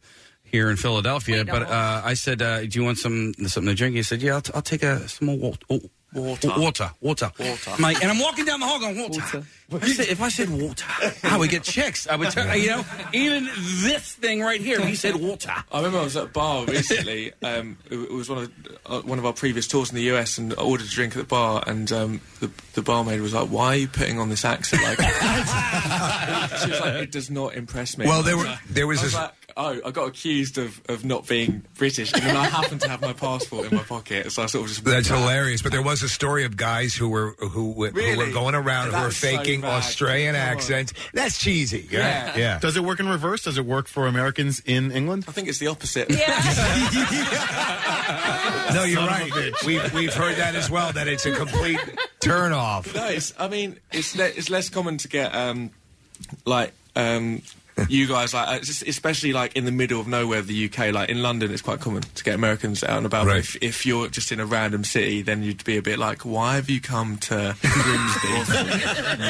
What's your story? Why are you in Basildon? Yeah, we went to Ireland several years ago, and we were in Dublin, and we couldn't find anybody with a freaking Irish accent. We're there to do a St. Patrick's Day broadcast in Dublin. Yeah, we're up in the there's like the Sky Bar, Gravity Bar at the Guinness Brewery. half the people in there No are one's gonna be Spanish. Irish, yeah. And there's nobody from tourist central. Isn't all it? tourists. Yeah. And then we went to a small town and had a great freaking time. Yeah, it was hanging out great, with yeah. the locals.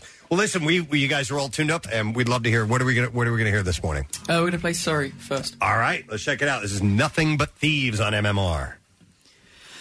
You might kill me with desire. Want me to know why. Something that you do to me. I run away like Mercury.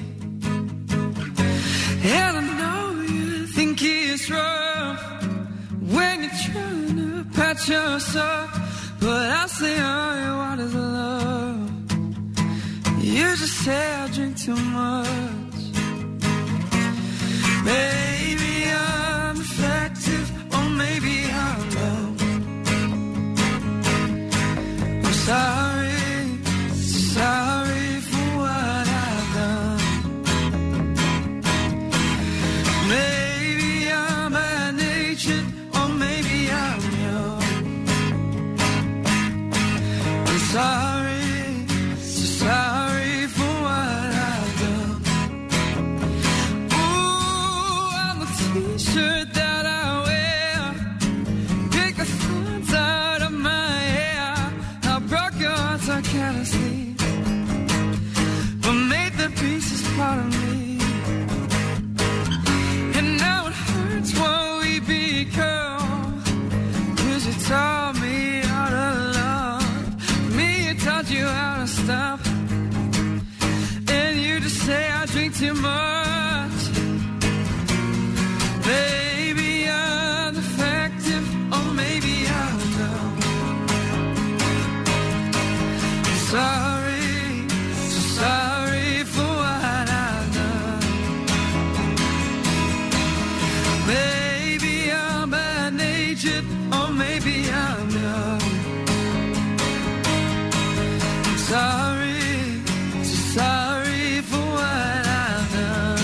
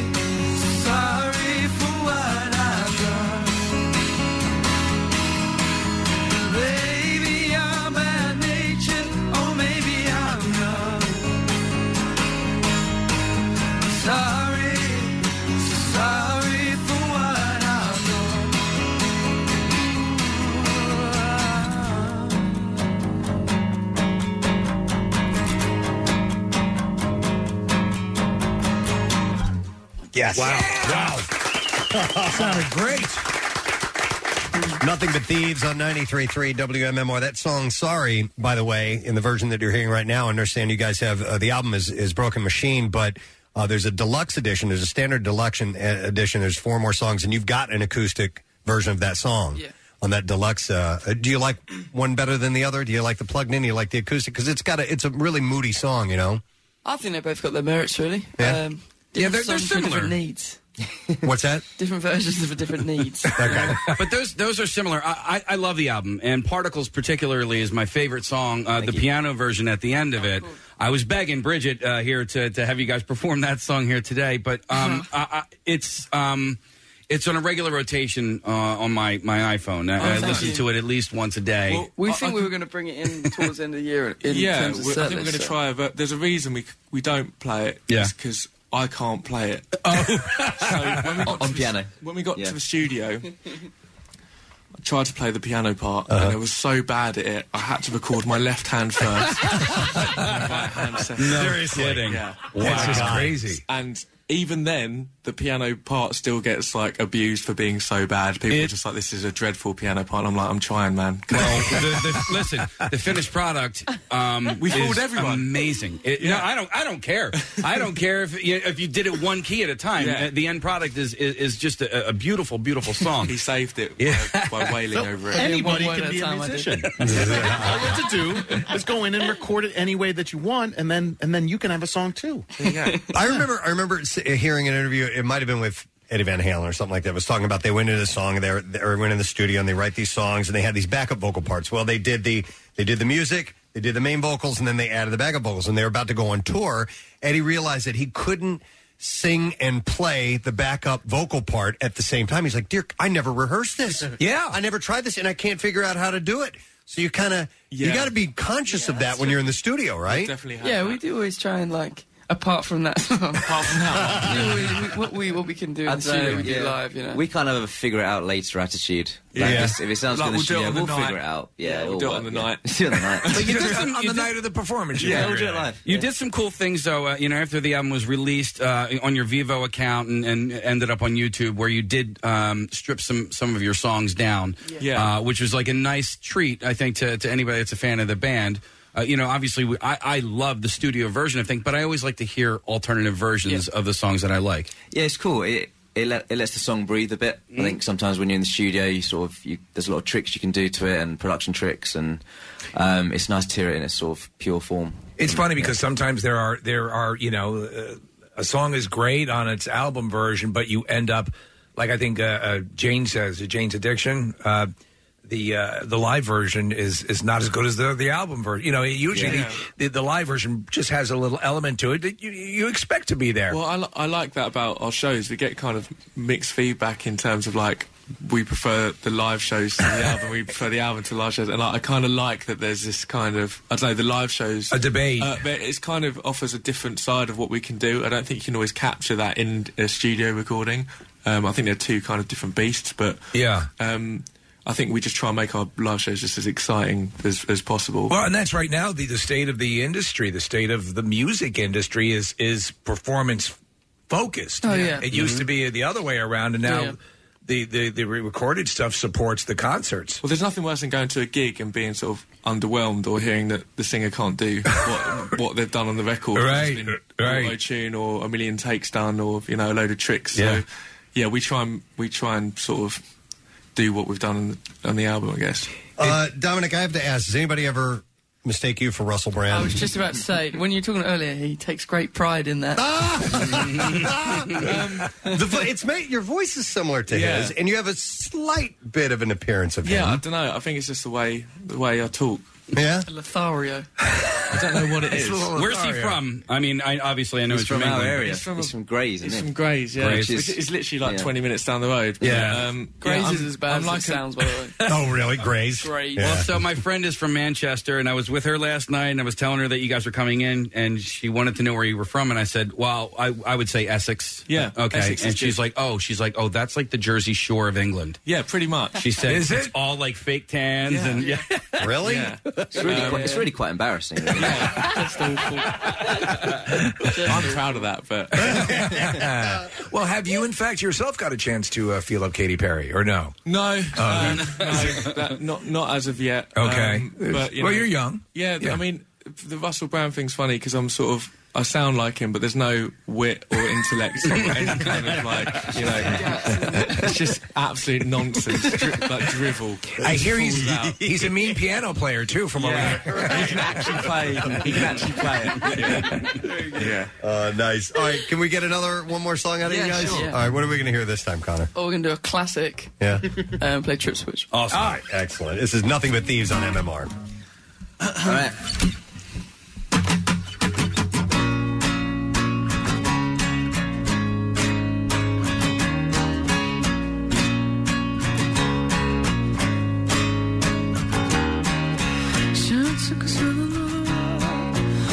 Shoulders with someone no lovers, making ways through the universe.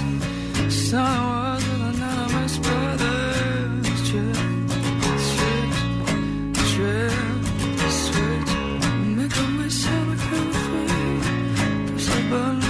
VIP. Sending signals as I down the track. Get my love in a digital baggage. Trip, switch, trip, switch. What we do when the power's off, do we do when the lights go? What we do when the power's off, do we do when the lights go? Down, down, down, down, down, down, down, down, down, down.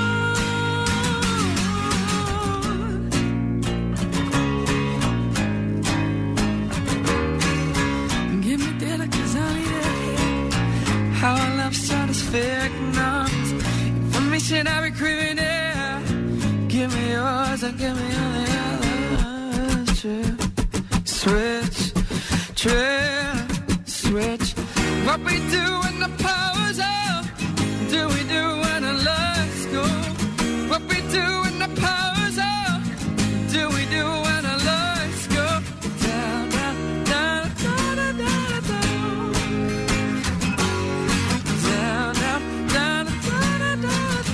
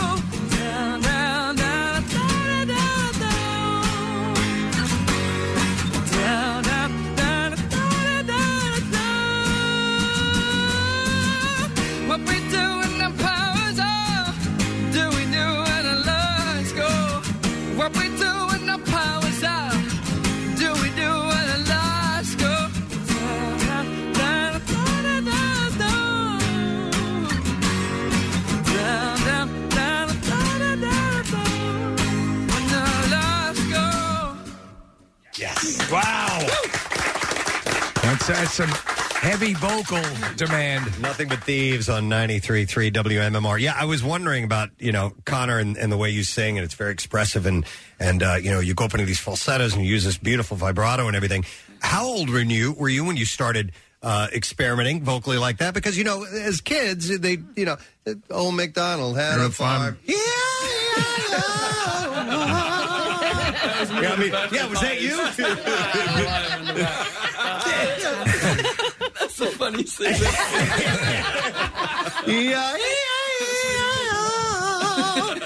I don't know.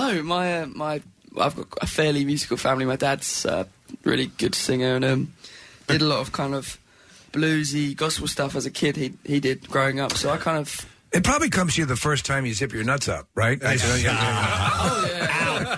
I remember seeing, Steve, we saw a video of that Amy Winehouse documentary, and here she is, 12, 13 years old, and she's singing Happy Birthday. Yeah. And everybody's going, Happy Birthday to you, and she's all over the place, just branching out vocally. Yeah. And she just had it. She had it, yeah. And I assume you had it at an early age, too, right? Yeah, I guess so. It's just ingrained in me. That's cool, man. Just push myself and progress, and yeah. There are some bands that I like that they come from musical families, and every now and again their father will come out and perform with them. Does that ever happen with you guys? Oh my God.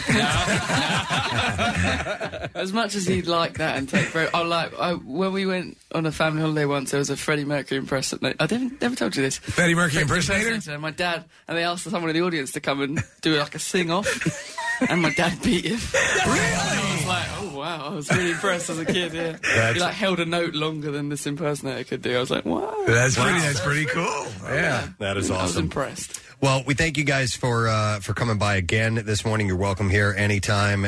You guys are doing great, and congratulations. I know you're touring, working really hard. Keep it up, and thanks, we appreciate it. Thanks for having us. Thank you so much. You got it. Nothing but Thieves, guys. Great band, fantastic. 93.3 WMMR presents Preston and Steve's Totally Office Calendar 2019. 12 magnificent months featuring the most gorgeous girls and our loveliest listeners. On sale now for just $15 in the MMR Rock Shop at WMMR.com. Order by December 10th to have it in time for the holidays. Or get your hands on a free copy at an upcoming calendar raid while meeting the girls and the members of the show. Details at WMMR.com. 93.3 WMMR. Everything that rocks. There was a study that came out, a new survey, actually. It's a British survey. We've been seeing a lot of British surveys lately. You mean in England? Yeah, we're headed to London tomorrow. Well, we can actually go verify the validity of this. Well, it's about sex injuries. Oh, yeah. And they are more common than they think. So the Euro Clinics company had asked British people about their sex habits and found that 15% of participants have hurt themselves while getting down and dirty. There was just a report. There was somebody, I was reading the newspaper, The Sun, and we're in anticipation of going over there. It's a tabloidy newspaper. And there was a woman who was suing. She was having sex, and she, I guess, was in the superior position, up and fell off, and now is in a wheelchair. And she was, I think she sued the bed manufacturer. Yeah, I had it in the bizarre file. Was that it? Okay, yeah. She was launched off of it. There we go. Okay, and she's paralyzed. Yes, paralyzed. Yeah. So if you guys know, this isn't technically an injury. You ever had a cramp? Oh, in the middle yes. of doing it? Oh, yeah. That sucks because that kills it. I mean, like you're done, like a Charlie horse or something like that, and then it's like, or they think you're really hamming it up. Right. This guy's really going for gold. And I'm wondering if that would fall under. That's not necessarily. Have you ever had a really bad one? A cramp? Yeah. I have. So, because listen, you can stretch all you want, but there's some positions you only are going to do, when you're having sex. You mean you can't do those at the gym? Yes, they won't let you. I'm sorry, I'm having sex with this bench. I'm sorry, I'm doing the wheelbarrow. Yeah. So no, it's interesting. I believe, the most injuries reported, and I will be delicate with my description. I appreciate it. No problem, Bill. Are small tears. Of the tear and sex and skin and flesh. Are we talking tears? about? Are we talking the point of entry? Yeah. The garage door? Yeah, the garage door tear. The And carport? They were at the top of the list. And small tears, it says, usually heal on their own. But when it comes to large tears, you need to go see a doctor. And one way to prevent future cuts... I think any tear warrants a trip to the doctor. One way to prevent future cuts is lubrication. Yes. They're saying. Can you use like one of those shoe expanders? The shoe tree? Yeah. Give it a go. Just to make sure. Mm-hmm. So they said survey participants also reported that they suffered from carpet burn during sex. I've had that. Yeah. And then what you do is in the moment of bliss, you're unaware. It's like when you come in after being outside in the cold and you scratch because it's itchy and you don't realize just how much you're scratching until everything warms up again. Yeah, you don't realize so in the heat of passion, oh my God, I've whittled my kneecaps down to the bone. Mm-hmm. Wasn't it Marilyn, formerly from the Preston and Steve show? Yes. She was in a hot tub. Hot right? tub is a wooden hot tub. Yeah. And she like the same situation. Yeah. And her nickname was Knees after that, I yes. think. Yeah. But she gave us this information. It was like we found it secondhand. No. She absolutely told that story. And then you have the broken penis, which happens during intercourse. And that can be extremely painful, and it could sometimes require surgery. Have you ever come close to it? I've had that moment where it's like, oops. Yes. Don't do that again. Yes. Mine was in a car door. It wasn't having sex. Oh, dear God. No, it was, it is, it's part of life, and these are the kind of things you can encounter, but it can be very dangerous, and it can be very debilitating things that occur. Yeah, there was a guy who actually, what's his name, Ross Asdorian, a New York City-based video producer, suffered one after a college hookup gone awry, and it says he wrote a memoir called Broken Banana. And it was 4 months, 2 surgeries, and $60,000 medical bill. 4 months, 2 surgeries. Yeah. Can you imagine that joy? That's pretty nasty. What kind of donut do you sit on when you've had that? Yeah. Let me go to Dalton. Hey, Dalton, good morning. Good morning. How are you? Good. What's up, buddy? Hey, so I just wanted to share my story. Yeah. I didn't break my banana, luckily, but I did have a pretty serious injury. During the act, yeah. What happened? Yeah. So it was animal style. Can I say that? Yeah, Yes, sure. Yeah. Okay. Cool. We'll assume we're speaking of maybe of the canine variety. Exactly.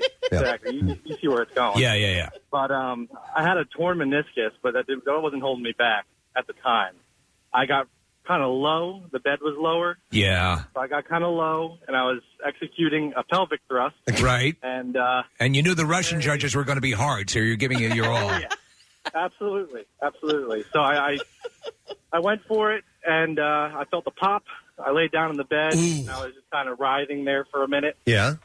And what part of your body had hurt? Oh, it was my ACL. Oh, your ACL. Yeah. That's not how you spell penis. No, it was his knee, dude. Oh, I'm sorry. Yeah. No, you know what, Dalton? That popping sensation is what has been described when you have the phallic crack, the break. Yeah. That there's it's like a bubble wrap almost. I felt it in my knee, and I would not want to feel that anywhere closer to my groin. So what was your recovery like? I mean, an ACL, that's not playing around. That's a bad injury. Well, right now I'm 6 weeks out of surgery, and I'm just getting the brace off. How long ago did this happen? It was over the summer. Wow. But I only had gotten surgery pretty recently. And when you're in the throes of it, Dalton, you're everything's you're in the pleasure realm, and you're not aware of how perhaps overextended you are, or right? Isn't that the experience? Oh, I was lost in the moment. Lost in the moment. Hey, let me ask you this, Dalton. Not unlike certain people, people who may have had a bad experience with tequila, they can no longer drink it again. Are you now staying away from this animal position, or do you think you might someday have the gumption to go at it again? Well, I could tell you, when I had the brace on, and after about 4 weeks of PT, I started feeling pretty strong. Yeah. So we went at it and with nothing but the brace on, and I'm happy to report that there was no re-injury. There you go. Okay, Though I would have felt, I agree with you. I know what you're saying, Preston. Though You got it's right like, back on that horse. I had food poisoning from pork lo mein. Yeah, I haven't eaten it since. Yeah. So So it can happen. Yeah, and having sex with pork lo mein could be a difficult thing. Thank you, Dalton. Appreciate it. We go to you make sure it's not really hot. Take the chopsticks out. I'm going to go to Brian. Brian, you're on the air. Good morning. Good morning, guys. You guys rock. Thanks, man. What's up, Brian? Not much, man. I also have a little story about the same kind of animal position. Okay. I love that. We're going kind of at a downward angle. Everything's going great. Yeah. She's, going a little bit crazy. Right. But she kind of whips her head back, and I'm leaned down at the time, and the top of her head catches my chin, I guess, on the right angle. Dude, she hit the button, yeah. My face plants into the carpet, dead weight, snoring, out cold in the carpet, drooling. She knocked you out. She hit the button. Knocked me out cold. Oh, you were knocked out? Dude. I had rug burn on my face. Oh, my God. That is sensational. You know, it's horrible in the moment, but what a story you have. I wonder what her sensation was like. All of a sudden, She stood up and went ding ding. But all of a sudden, dead weight flattens her to the ground. Seriously. Wow. Damn, I'm good. I mean, we are married, 10 years, 3 kids later, so it all ended up working out. But, yeah, I mean, that story comes up all the time whenever anyone wants to talk about an awkward encounter. Brian, you had to be at exactly the right/wrong angle and to lay you out like that. But that's hilarious. Yeah. Yeah. Yep. All right, thanks, Brian.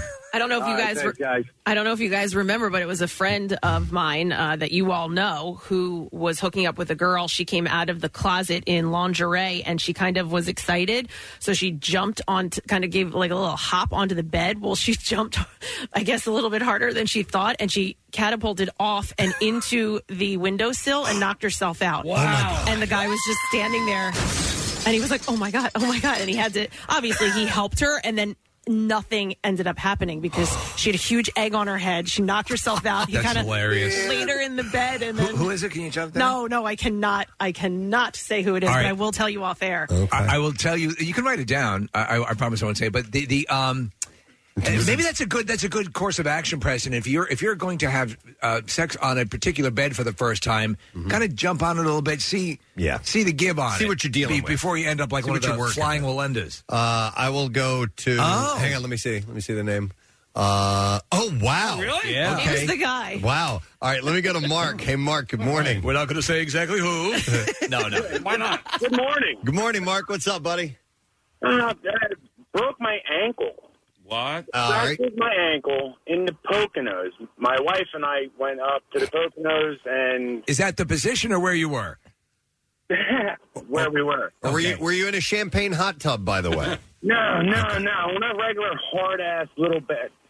That's Right. the other room. Hard ass little bed. You have 2 suites, champagne, and hard ass little bed. All right. Yeah, it was awful. And do you have in common the position that the other callers were talking about? No, this was the missionary position. Okay. All right. Yes, and my wife is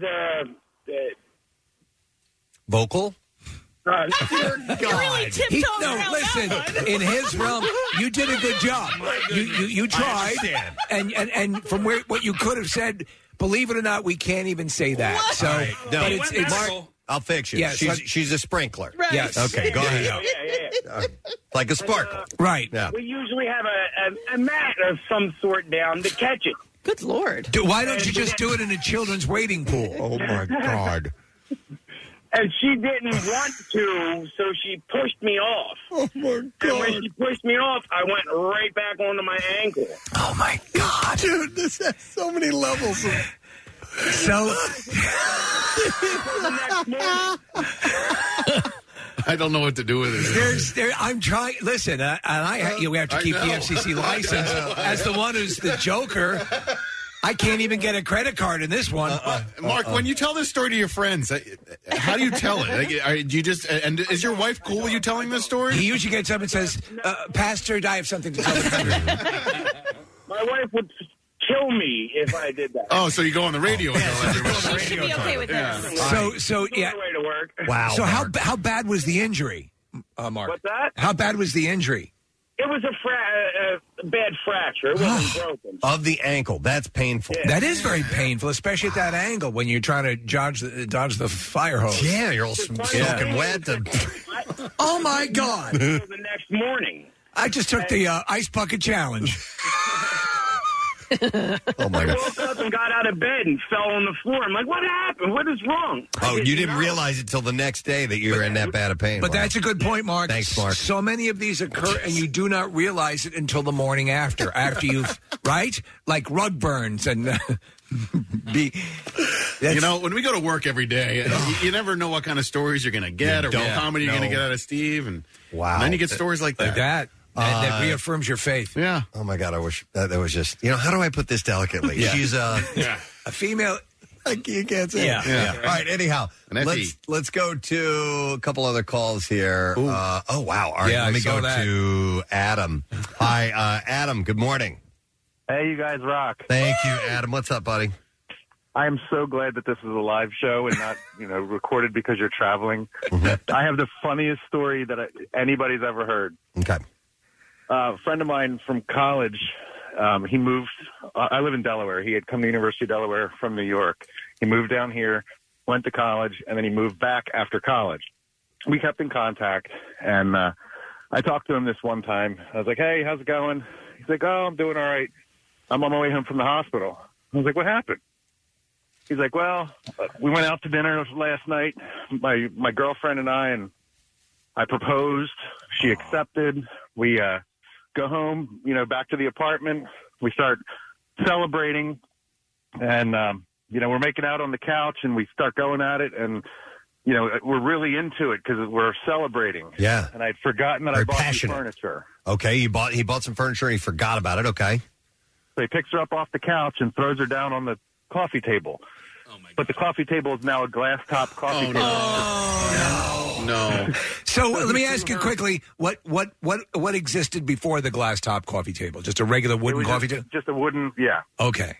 So he throws her through the glass.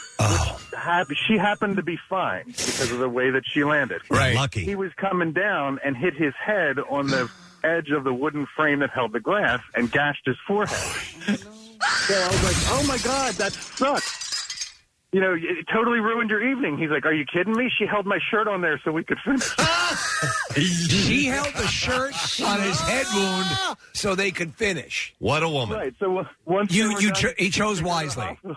Yeah, 15 stitches across his forehead. Oh, my God. Could you imagine? So, all right, you raise a whole bunch of different stories concerning non-traditional locations in the house and injuries that are incurred. And kudos to your friend, Adam, for being able to finish things off with a 15-stitch gash in his head before he even went to the doctor.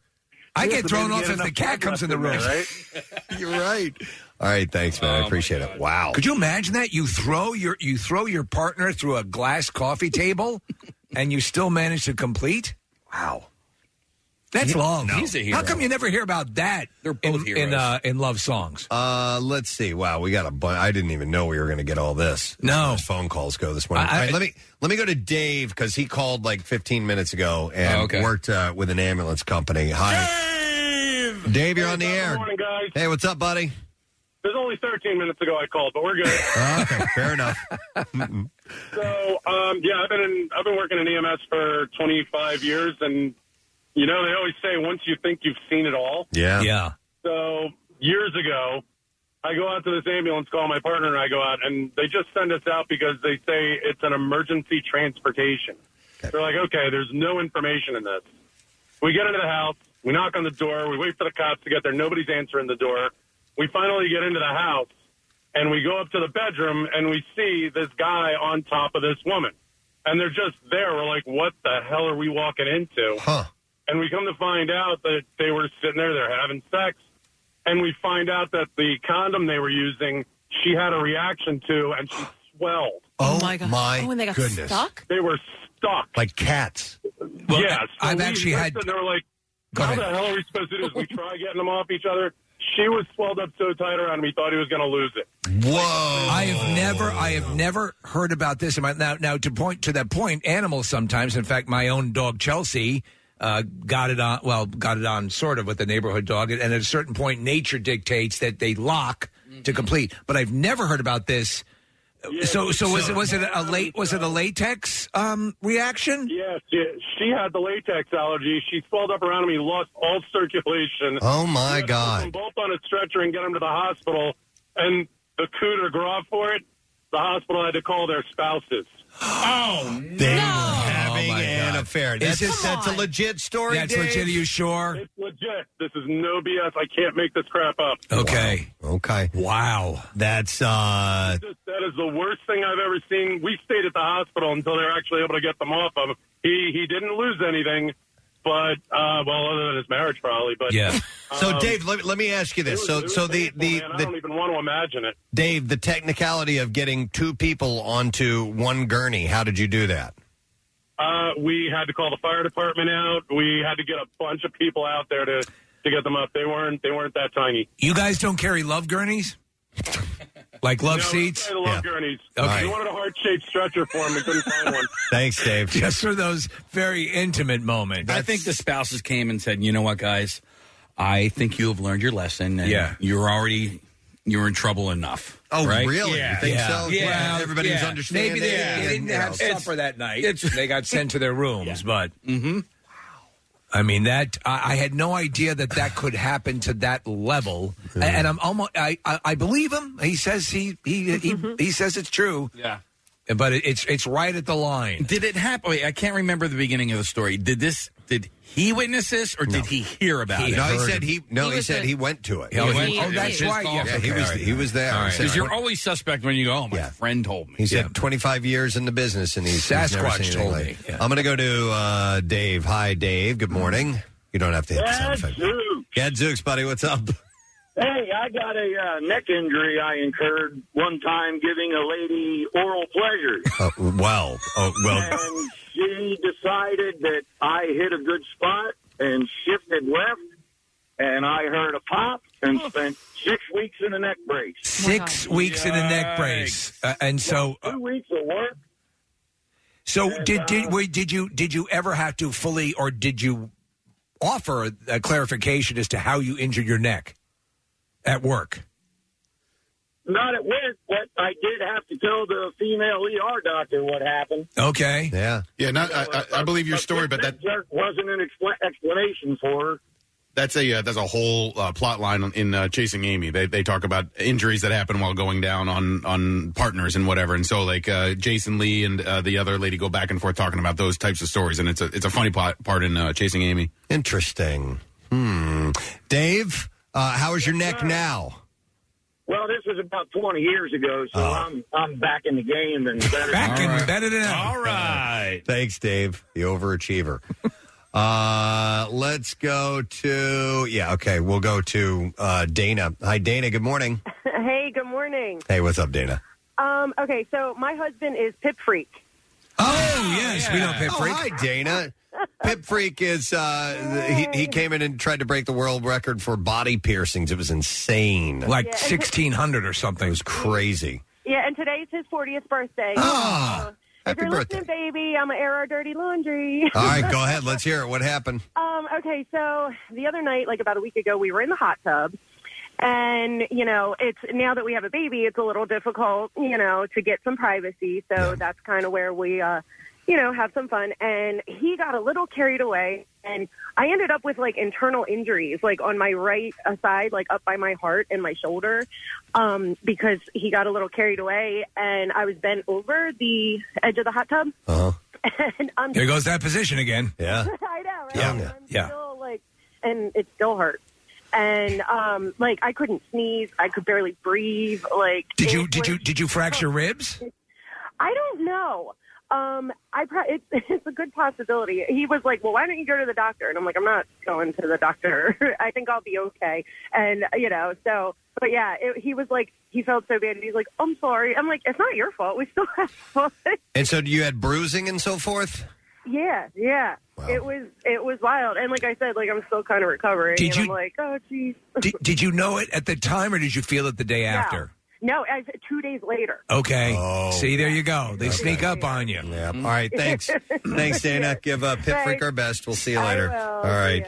Well, apparently it's very, very common to hurt yourself in the middle of the act. And I suspected I think you and I were thinking, okay, common injuries that you would expect. Yeah. Nothing like what we've been hearing. Oh, I mean, we're talking about the most common are small tears. Yeah. And then you have carpet burns. Right. As well. Not getting stuck. Not being thrown through a glass window. By a jet spray. Or something. Yes. Oh, my God.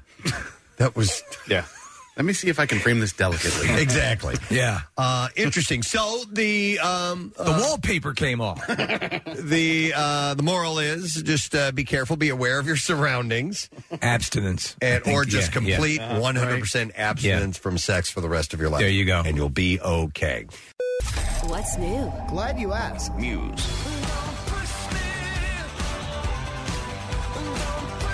The record company. Fozzy. New music, more of everything that rocks. On 93.3 WMMR. WMMR presents Kristen and Steve's Bizarre File. A gas station owner has placed a sign in his store asking customers not to warm urine in the microwave. Oh. Well, how are you going to warm it? I know. What do they expect of you? Stovetop, like they used to do in the olden days. In a big pot. Yeah, in a big pot, but that's still a lot of work. Perel Patel says that he's become sick and tired of people walking into his BP gas station and on-the-fly convenience store in Jacksonville to warm their containers of piss. Wait a second. Is he putting up a fuss over the turd chiladas? There's no word on that. The store is within walking distance of 2 labs, though one says that it doesn't collect samples for drug tests. Patel says that the people walk in off the street, they microwave the urine containers, and then they leave. Warming urine from someone who hasn't taken drugs is seen by some as a way to help pass a drug test. Patel says that a woman became aggressive a few months ago when he asked her not to warm her urine, and she asked to see a sign that says it's not for that purpose.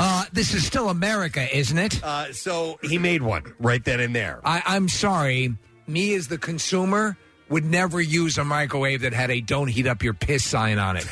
That's true. Yeah. You're right. Yeah. So anyhow, he's had to do it because people were doing it. Yeah. All right. I think just get rid of the microwave at this point. Some cyclists in North Carolina were nearly hit by a flying deer after the animal was struck by a car, and it was all captured on video. The collision occurred as Peter Fleur and 4 friends were finishing a 45-mile bike ride. Mounted cameras on the front and rear of Fleur's bicycle captured the incident.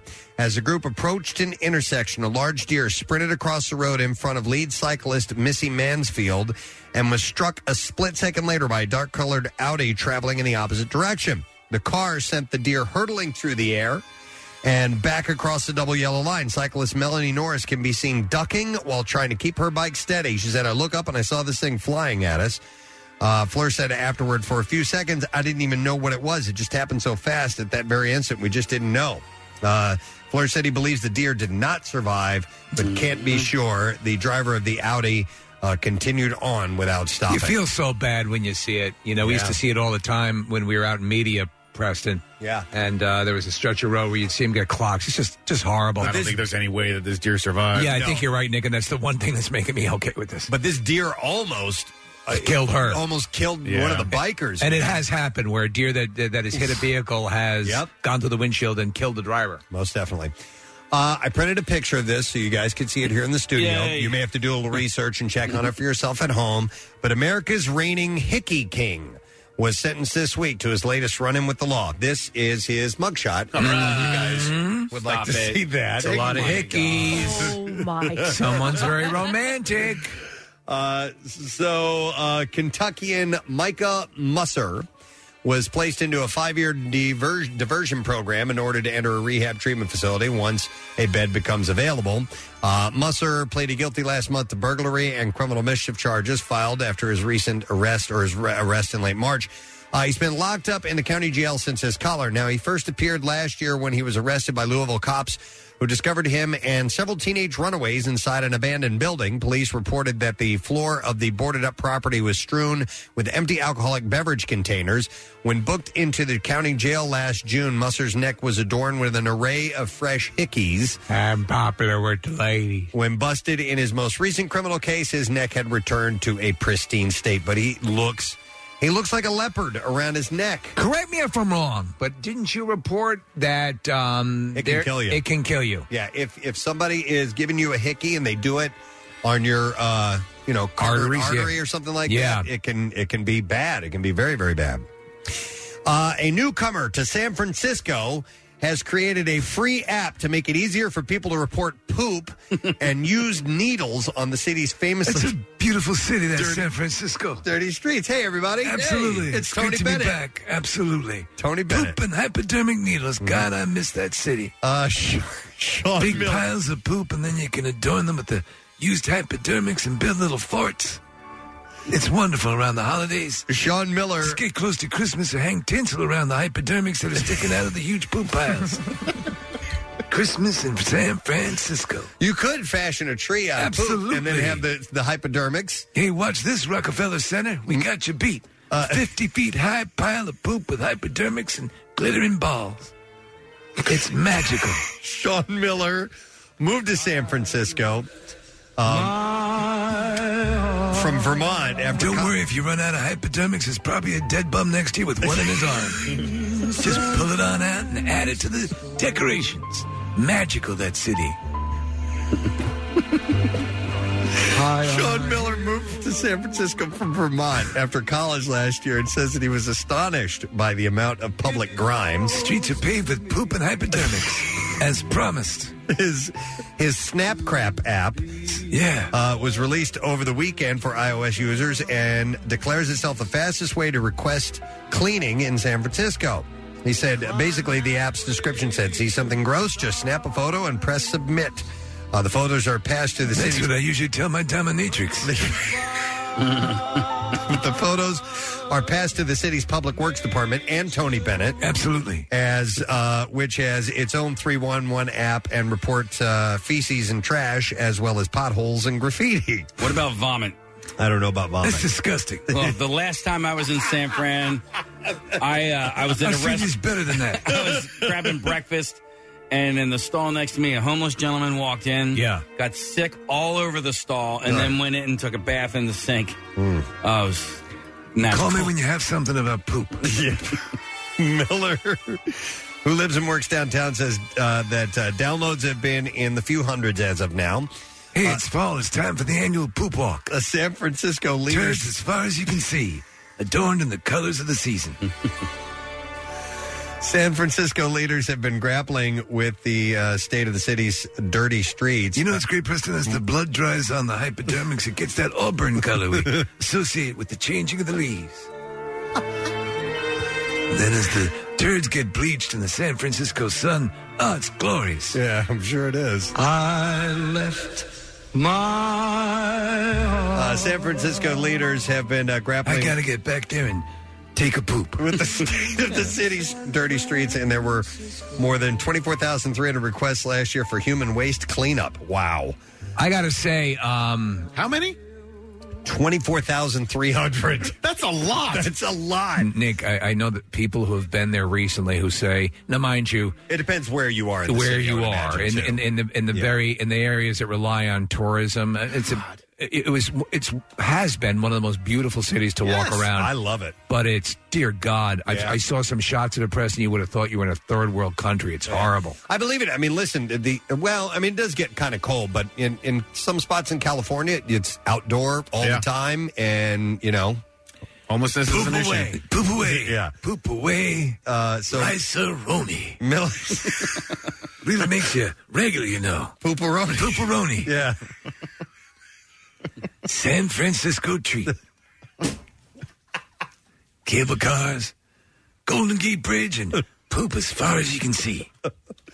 Miller says he's adding features to the app and hopes to work with the city to improve a very San Francisco problem. So, all right. And there you go. That's what I have for you in the Bizarre File. Thank you. I was hoping that Tony... Tony would have to come back. I included that story hoping that Tony would make an appearance this morning. Preston and Steve on 93.3 WMMR. The trash business is a gold mine. 93.3 WMMR with Preston and Steve's Hollywood Trash. Brought to you by Dunkin' Donuts. New handcrafted espresso drinks from Dunkin' are amazing. Sipping is believing. Get any medium latte or cappuccino for $2 from 2 to 6 p.m. America runs on Dunkin'. Participation may vary. Limited time offer. What's going on this morning, Steve? Well, MTV reality star turned porn actress Farrah Abraham seen out on a romantic date with Rebel Wilson's former boyfriend, stuntman Aiden Stay. Stay says Abraham is a perfect match for him because he's always wanted a woman with a walk-in rectum. Oh, my God. Mystery swirling around 76-year-old New England Patriots owner Robert Kraft and his 36-year-old girlfriend Ricky Noel, who just gave birth to a baby that's not his, even though they've been dating for 5 years. Kraft attempted to explain the weird situation to a group of paparazzi, saying, quote, Ricky's legs open faster than a new Starbucks. Oh, my God. And finally, Fox is belatedly airing an O.J. Simpson interview he did years ago for that bizarre book he did called If I Did It, Confessions of a Killer, in which he says he, quote, hypothetically had an accomplice in the murders of Nicole Brown and Ronald Goldman. Said Simpson, quote, if I did it, which I didn't, but I know how I would have done it, but I didn't do it because I didn't do it. What? And that's your Hollywood Trash. I have been told by our executive producer to say the following phrase and to play the following music. Okay. So just bear with me on this. Let's get down to the nitty-gritty. Let's get the show on the road. Yes. And ladies and gentlemen, we have Scott Rogowsky. Yeah. Good morning, Vietnam.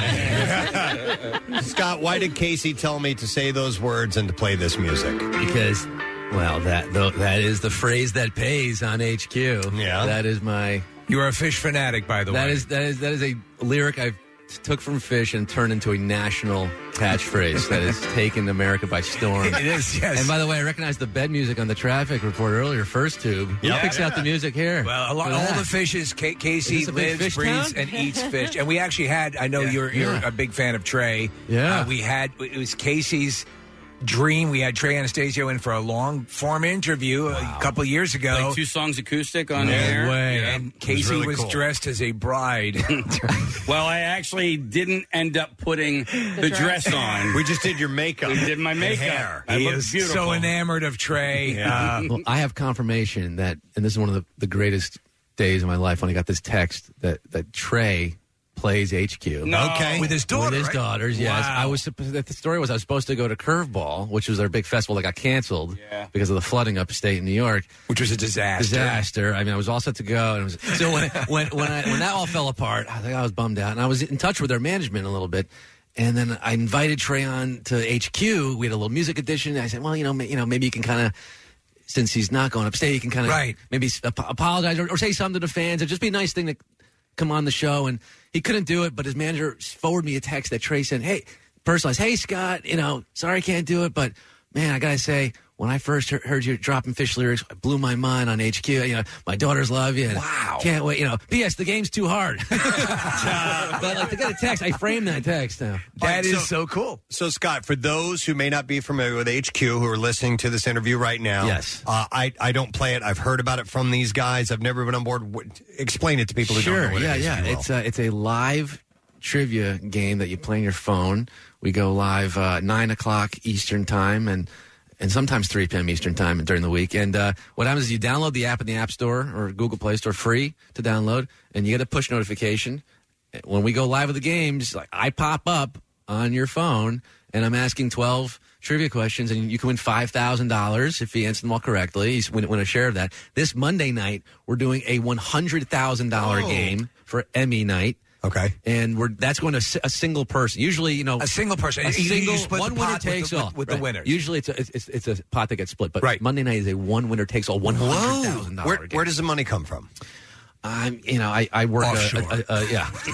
I work a day shift at Denny's to pay for this. Yeah. It's a lot of moons over my head. Yeah, a lot of moons. But no, it's venture capital. We have Target sponsoring that game on Monday. So Kathy, it's a traditional. We got a Target huge Target fan. Well, how do you end up with one winner? So I assume it doesn't. I end don't at 12 stop asking questions until we have one person. That's right. It's going to be a lot of work for me. We've done it a few times before. Gotten to like 27 questions. Yeah. So I've heard that and this has been I vetted this, that a few people who have won have sort of said the same thing.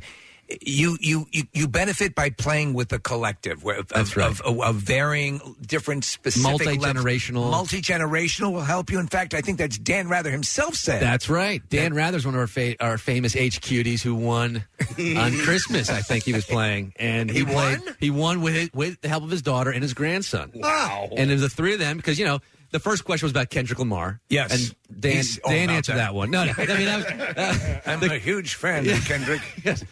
Damn. He was. His grandson answered that one. But then there's a question about Watergate. Well, how soon did you know that it was Dan Rather that won? Like immediately? No. Well, that was he blogged about it on Facebook. No kidding. Yeah. Wow. Yeah. And he wrote this whole long thing about it. And it's amazing how this has proliferated and. Clearly hasn't gotten to you, but Lance Armstrong is playing HQ. Norm Macdonald plays HQ, who I saw last night about 4 hours ago. We were talking about it. Yeah. I'll tell you why I don't, because I'll never win. I never will. And I know that, and I'll sit there and I'll be pissed off that I didn't win, and That's I don't fair. do it. So, That's fair. Stephen Colbert said the same thing. Wait a second, though. Listen, it is very, let's say... Tournament of Champions, Jeopardy, and then some. But if you can still derive pleasure from watching that, and even if you know that it's still perhaps a little bit out of your wheelhouse, you play Jeopardy all the time, you still derive pleasure from it, you can still derive pleasure from this even if you are being crushed. I'll tell you what, I've never won, and I love playing, and I play as much as I can. I often play with my girlfriend, and it's something that, if we're playing at 9 o'clock on a Tuesday night, it's just something to help pass the time, and I do think that you would like it, because you are good at trivia, even if you end up not winning, but it's something where you don't have to play every night, and I look forward to the time where I win $1.78 that I share with everybody, but I don't care whether or not I win or lose. Yeah, that's you mentioned Jeopardy. Yeah, people watch Jeopardy for 30 years. They've watched Jeopardy. Right. And they don't have any skin in the game. This actually lets you be a contestant on your phone. Yeah. From wherever you are. You don't have to be sitting on your couch. You could be. People have played from sporting events, weddings. People send me pictures, everywhere. Hiking mountains, they're playing on top of. Not a big time suck. No, it's 12, 15 minutes and in and out, and maybe you win some money. And you have to type in the answer, or is it multiple choice? Okay. Yeah, 3 answers pop up, and you have 10 seconds to tap it. There are extra lives, Maybe Steve can give me an extra life. So there's broker those. This is a big word of mouth thing, right? Yeah. So I had heard about it from my brother, and Nick had heard about it separately from I don't know where he heard about it, and then we were talking about it. Nick, what's the farthest you've ever gotten? 9, I think. Wow. And 12 is the usual. 12 is the usual. And I've played the games where it goes until I think there was a $25,000 winner, and you just keep going. Some guy won $25,000 sitting on the toilet. Okay, That's the way to do it. That's the way to do it. Scott, you're a really good host, and you are a big part of the game, and part of the appeal of the game is your humor and your ability to interact with fans. And so I'm curious as to how much prep goes into every night, how much writing is done ahead of time, and then how much of it is on the fly. Yeah, I could be better and prepare it days, weeks in advance. It's out there. The questions are kind of locked in. But I pretty much look at it about an hour or two before the game. And but that makes sense because like at a certain point, I don't want to have it so rehearsed. You've got to be on the, and that's the charm of it. It has it's a very organic Jeopardy feel where the rigidity of that game. It's similar, but it's a lot more free flowing. Look, can we be honest? And can I fire some shots here? I mean, Alex Trebek. Look, we all love him, but why? Why do we love him? What does he do exactly? He hosts Jeopardy. Yeah, he just But is he funny? No, but he does a great French accent, I mean, what does he bring to the table? Let's be honest. He brings some condescension to the table. Yeah, if anything, he's a little rude to his guests. He's a little snarky. He does bring awfully wonderful pronunciations with the proper dialects, though. He does do that. The best. I mean, that's a riot. That's a laugh riot. and there was I saw a special with him. He was the guest for an hour, and they were kind of going over his life. And he apparently was a ladies' man, and so on and so forth. But the thing, and then Preston knows this. I talk about it all the time. I love the show, but the interview with the contestants is excruciating because he'll go over and he goes, I understand you've purchased ribbon. and it's just horrible. It comes to a screeching halt. But what I like is, so he'll go to one guest who's climbed Mount Everest, and then the next person's like, I collect glass eyes. I didn't climb Mount Everest. That's Stuart Scott. Yeah, you fought off a great white shark with a melon bowler. Interesting. Now you... Yeah, it's like he doesn't know where to prioritize. You like Lucky Charms. Yeah. This is why I should be the next host of Jeopardy. Let's make it happen right here. He has floated out. He's retiring. He has floated out. Now, I assume, has anyone back channel wise come to you and said, listen, is this something that we should consider you for as we start to consider? There might have been some deep throat, in a parking garage scenario. A lot of trench coats involved. No, I mean, you already have I have my gig. He still has his gig. We'll see what happens. I'm going to let destiny play out. Destiny unbound. You might have to actually deep throat someone. You never know. Pat Sajak. So Scott, you've co-hosted with Mark Summers, who's a friend of the show, and Mark is a fan of yours as well. And I knew you grew up being a big Double Dare fan. Yeah. Besides Mark, what other celebrity co-hosts have you had? Wow, the first ever was Christy Yamaguchi. There's so cool. Trivia, for our Winter Olympics show. And then we had Robert De Niro stop by for Tribeca Film Fest. Amazing. Promotion. John Mayer was... He's a big fan. He's a massive fan. He's a massive... Yeah, he was playing with the Grateful Dead right now, another favorite band of mine. So that was, for me, a personal favorite because I wrote these little Grateful Dead lyrical hints segues between each question. Uncle John's band, and now we're going to questions. I mean, I forgot what they were, but they were whimsical and they were right. Well, he was loving it. John was loving it, and we sang some Neil Young. We sang "Old Man." It was Father's Day. I had my dad show up that day, and we had me and John Mayer singing "Old." I was playing guitar. John wouldn't play guitar, so I had you're to play pretty guitar. good. I was decent. So let me ask you: you are a jam band fan. and you are obviously a Fish fan. Shameful. Well, what's the largest loss of memory you ever encountered at a Fish concert? I will be honest with you guys. I until very recently, I was always going to concerts sober. I just never. I was never. What changed? What changed was a little thing called acid that I was introduced to. You have no idea. And then I went, and then it took me 32 years, but I realized, this is why people go to Fish shows. Effed up. It actually makes it better. Because I was enjoying the music as is, and no one could understand why. Yeah, right. Well, you were already in a good place. I was in a great place because I like the rock. When they get real spacey and jamming, it's not my favorite. I just like the straight ahead rock and roll stuff. You guys are a rock station. I mean, they got some songs that rock. Sure. And those are the ones. I listen to Studio Fish. I like the studio albums. So do I. Some people like the 40-minute jam. It's not really my. But when you're on acid, that starts to click for you. Yeah, we got in a car years ago. I'm not going to tell everything about it, but we got in. Casey used to have a thing. It was the Fishmobile, right? It was my little brother's car. It was a little 1984 Honda Accord hatchback. That we drove all the way up to Limestone, Maine. By the way, I was there. Yeah. Lemon wheel, both. So, You're in a welcoming place here. So how much could you see yourself at some point? So you're going to the concerts, but do you have to keep it in check? Could you see yourself at some point in a van, going... being one of these guys who just drops out and tours? No, because I keep things in perspective, and I realize that, Even with the acid? I mean, it's you can't overdo that. Right.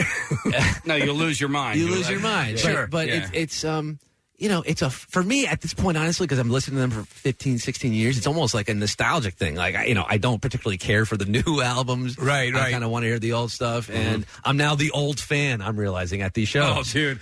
Which is so depressing. They played a concert over at the Man a couple of summers ago, and I'm walking in the lot, right, and some dude comes pulling in his minivan, and his windows down, right? So, but that's me, right? Yeah. So I'm walking past this guy, and his windows down, and I go, yo, nice minivan, dork, right? And he just started laughing so hard because, I mean, it's so true, because when we started going to concerts, I was going in my brother's 84 Accord hatchback, and now I'm in a Honda Odyssey. I'm in a Honda Odyssey. And, it's just kind of the way it is. I mean, they're like grandpas now who are Fish fans. I mean, you can think about it. You could, if you were like, 30 and 85. Yeah, you're right. Do you ever have it's like that epiphany? I forgot what we were talking about, but when you go to a concert and you look around and look at the crowd and like, Jesus Christ, is this me? Yeah. So I can understand that fear. It's a scary. I saw there was an open letter to young Fish fans from like somebody, an old head like me or you, that says, hey, I'm not a cop, right? So you can pass me the joint and you don't have to worry about it. Oh, man. That's funny. HQ's a little trippy, though. I mean, like the intro is, I wouldn't say it's exactly an acid trip, but there's a little bit of trippiness to the HQ. I'm wondering who plays HQ, on altering substances. A lot. No, probably a lot. Sure. Yeah, 15 minutes, though. It should be something that has a quick strike and then dissipates. A nitrous. Yeah. Nitrous. That should be your sponsor. That's it. Some people do Vistaprint. You could do nitrous. Yeah, Ready Whip. So what's funny is I was turned on to HQ through my brother, and it was because of the Fish references. So I'm a major Fish celebrity now. I go to these shows. There's so many surreal things that have happened over the past year, but just going to shows and meeting Tom Marshall, who's the co-writer with Trey for a lot of the songs. So I meet Tom at a Trey show in Central Park. Like, I'm in the I get invited to be the VIP. Holy crap. Holy crud. Sounded like Norm for a second there. Yeah. Hey, dirty dog.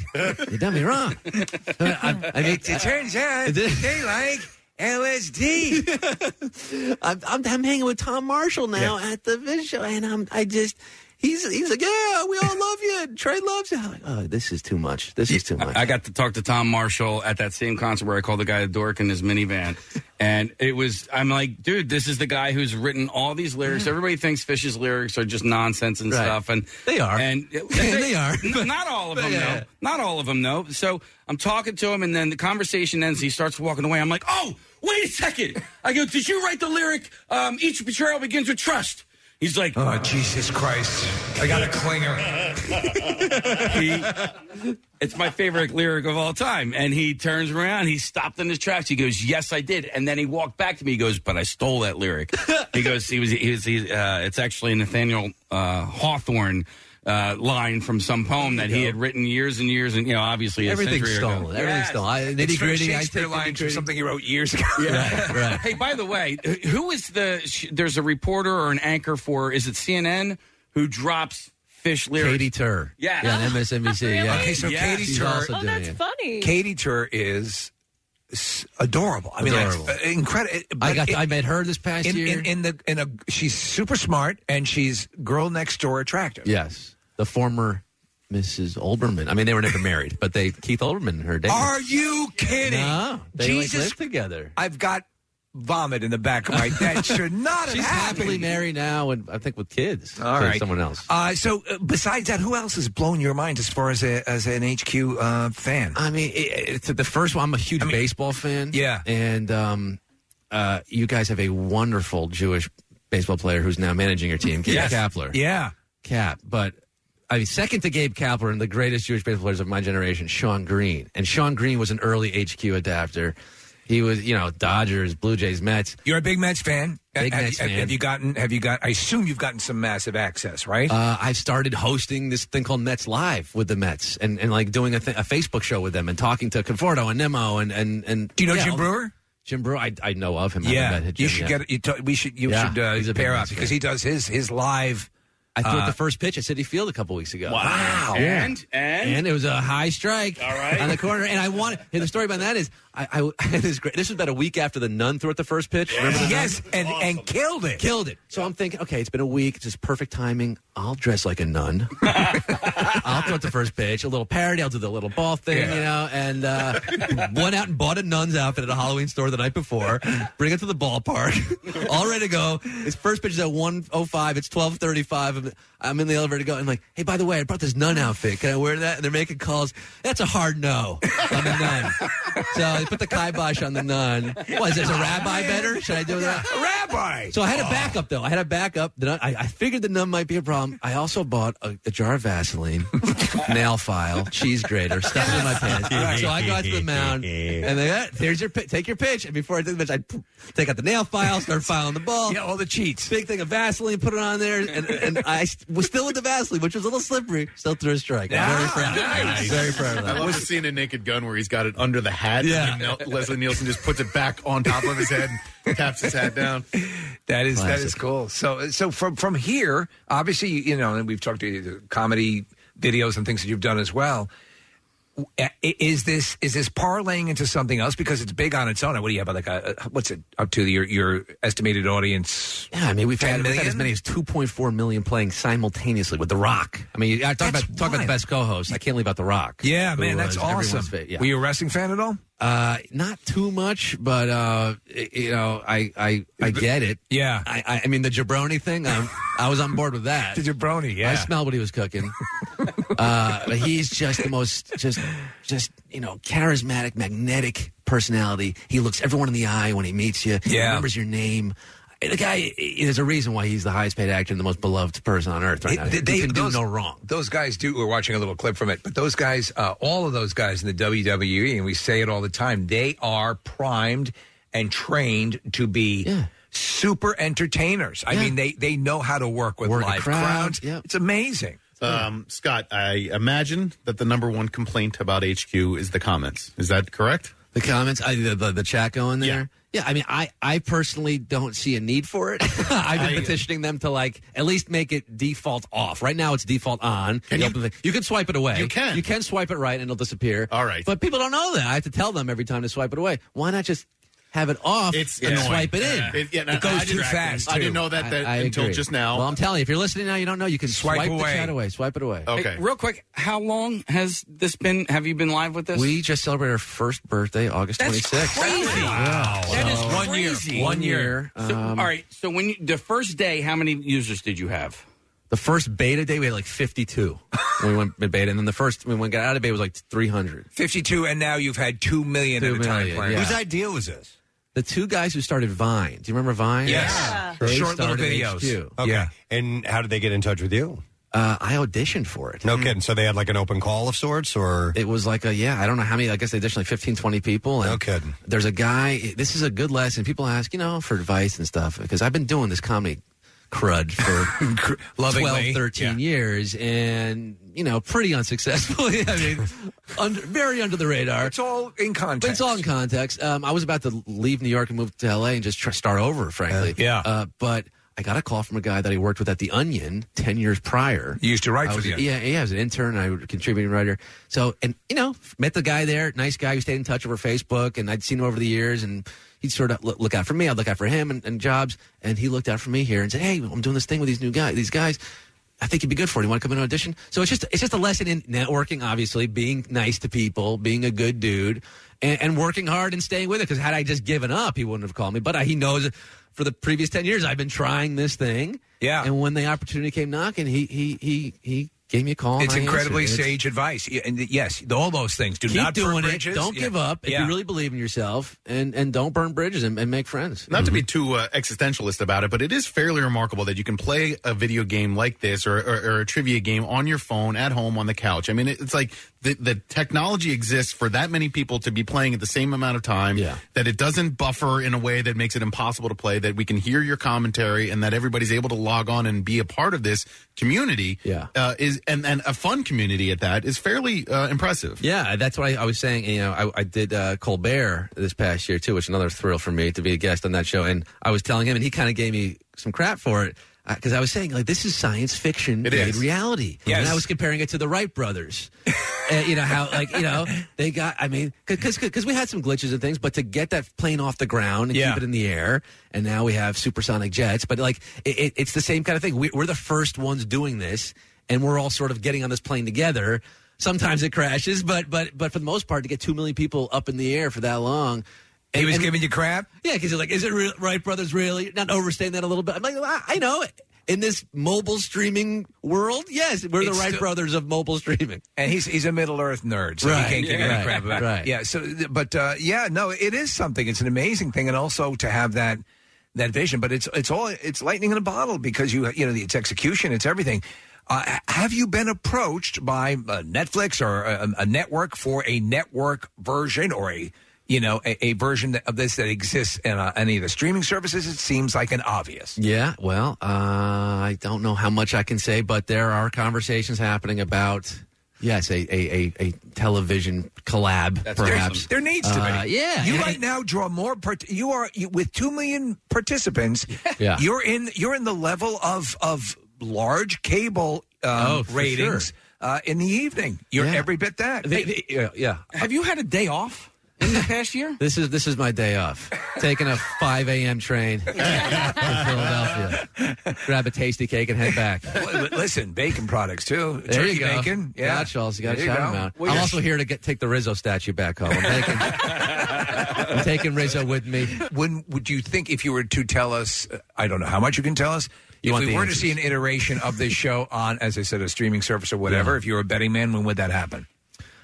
I don't know. I mean, these things do take time, as you know, to develop, but hopefully, 2019 is around the corner. Very Sadly. nice. This year's just it's flown by, right? Yeah. I mean, what But you happened? deserve it. You've been working hard at this stuff for a long time, and then to have this and to find it's as perfect a fit for your skill set as you could possibly That's ask for. honestly, and that's what my parents tell me, and that's what I think too. It's like, I have these weird, my brain is kind of this weird sponge. I just take little bits of things from everywhere, everything I listen to and watch, and now this is a repository. I can just spit it back out in front of a million people, and people sort of enjoy it. I mean, the fish stuff, the Big Lebowski quotes, like whatever it is. Yeah, what about trivia in general? Have you become really, really sharp at that now? Or were you always I pretty was good? pretty good. I've always Yeah. been a fan of miscellany, and now, I've played HQ when I'm not hosting, and I have gotten to 11. Still haven't. I mean, it's hard. Did you ever audition for any trivia television game show No, in your I youth? I haven't. But Where in the world is Carmen Sandiego would have been my favorite. There you go. It's tough, man. Where is that bitch? I don't know. Where is she? Scott, as a little parting gift for coming by, we have some tasty cakes. Oh, you got them? For you right there, sir. Oh, my goodness. And peanut chews and Frank's soda? Frank's chew, you got it all? We'll get it all for you, man. Water ice? We got loads of water ice. We'll get to stop by Rita's and How get about you them some. Eagles? All right, well, listen, thanks for coming by, Scott. I'll check it out. Thank you. I will get on board. And Gabe Kaplan, if you're listening, check it out, too. You're invited to the show. Daryl Hall, John Oates, everyone's invited. Yes. We'll get them on board. All right, let's hear it. Scott Rogowsky, guys.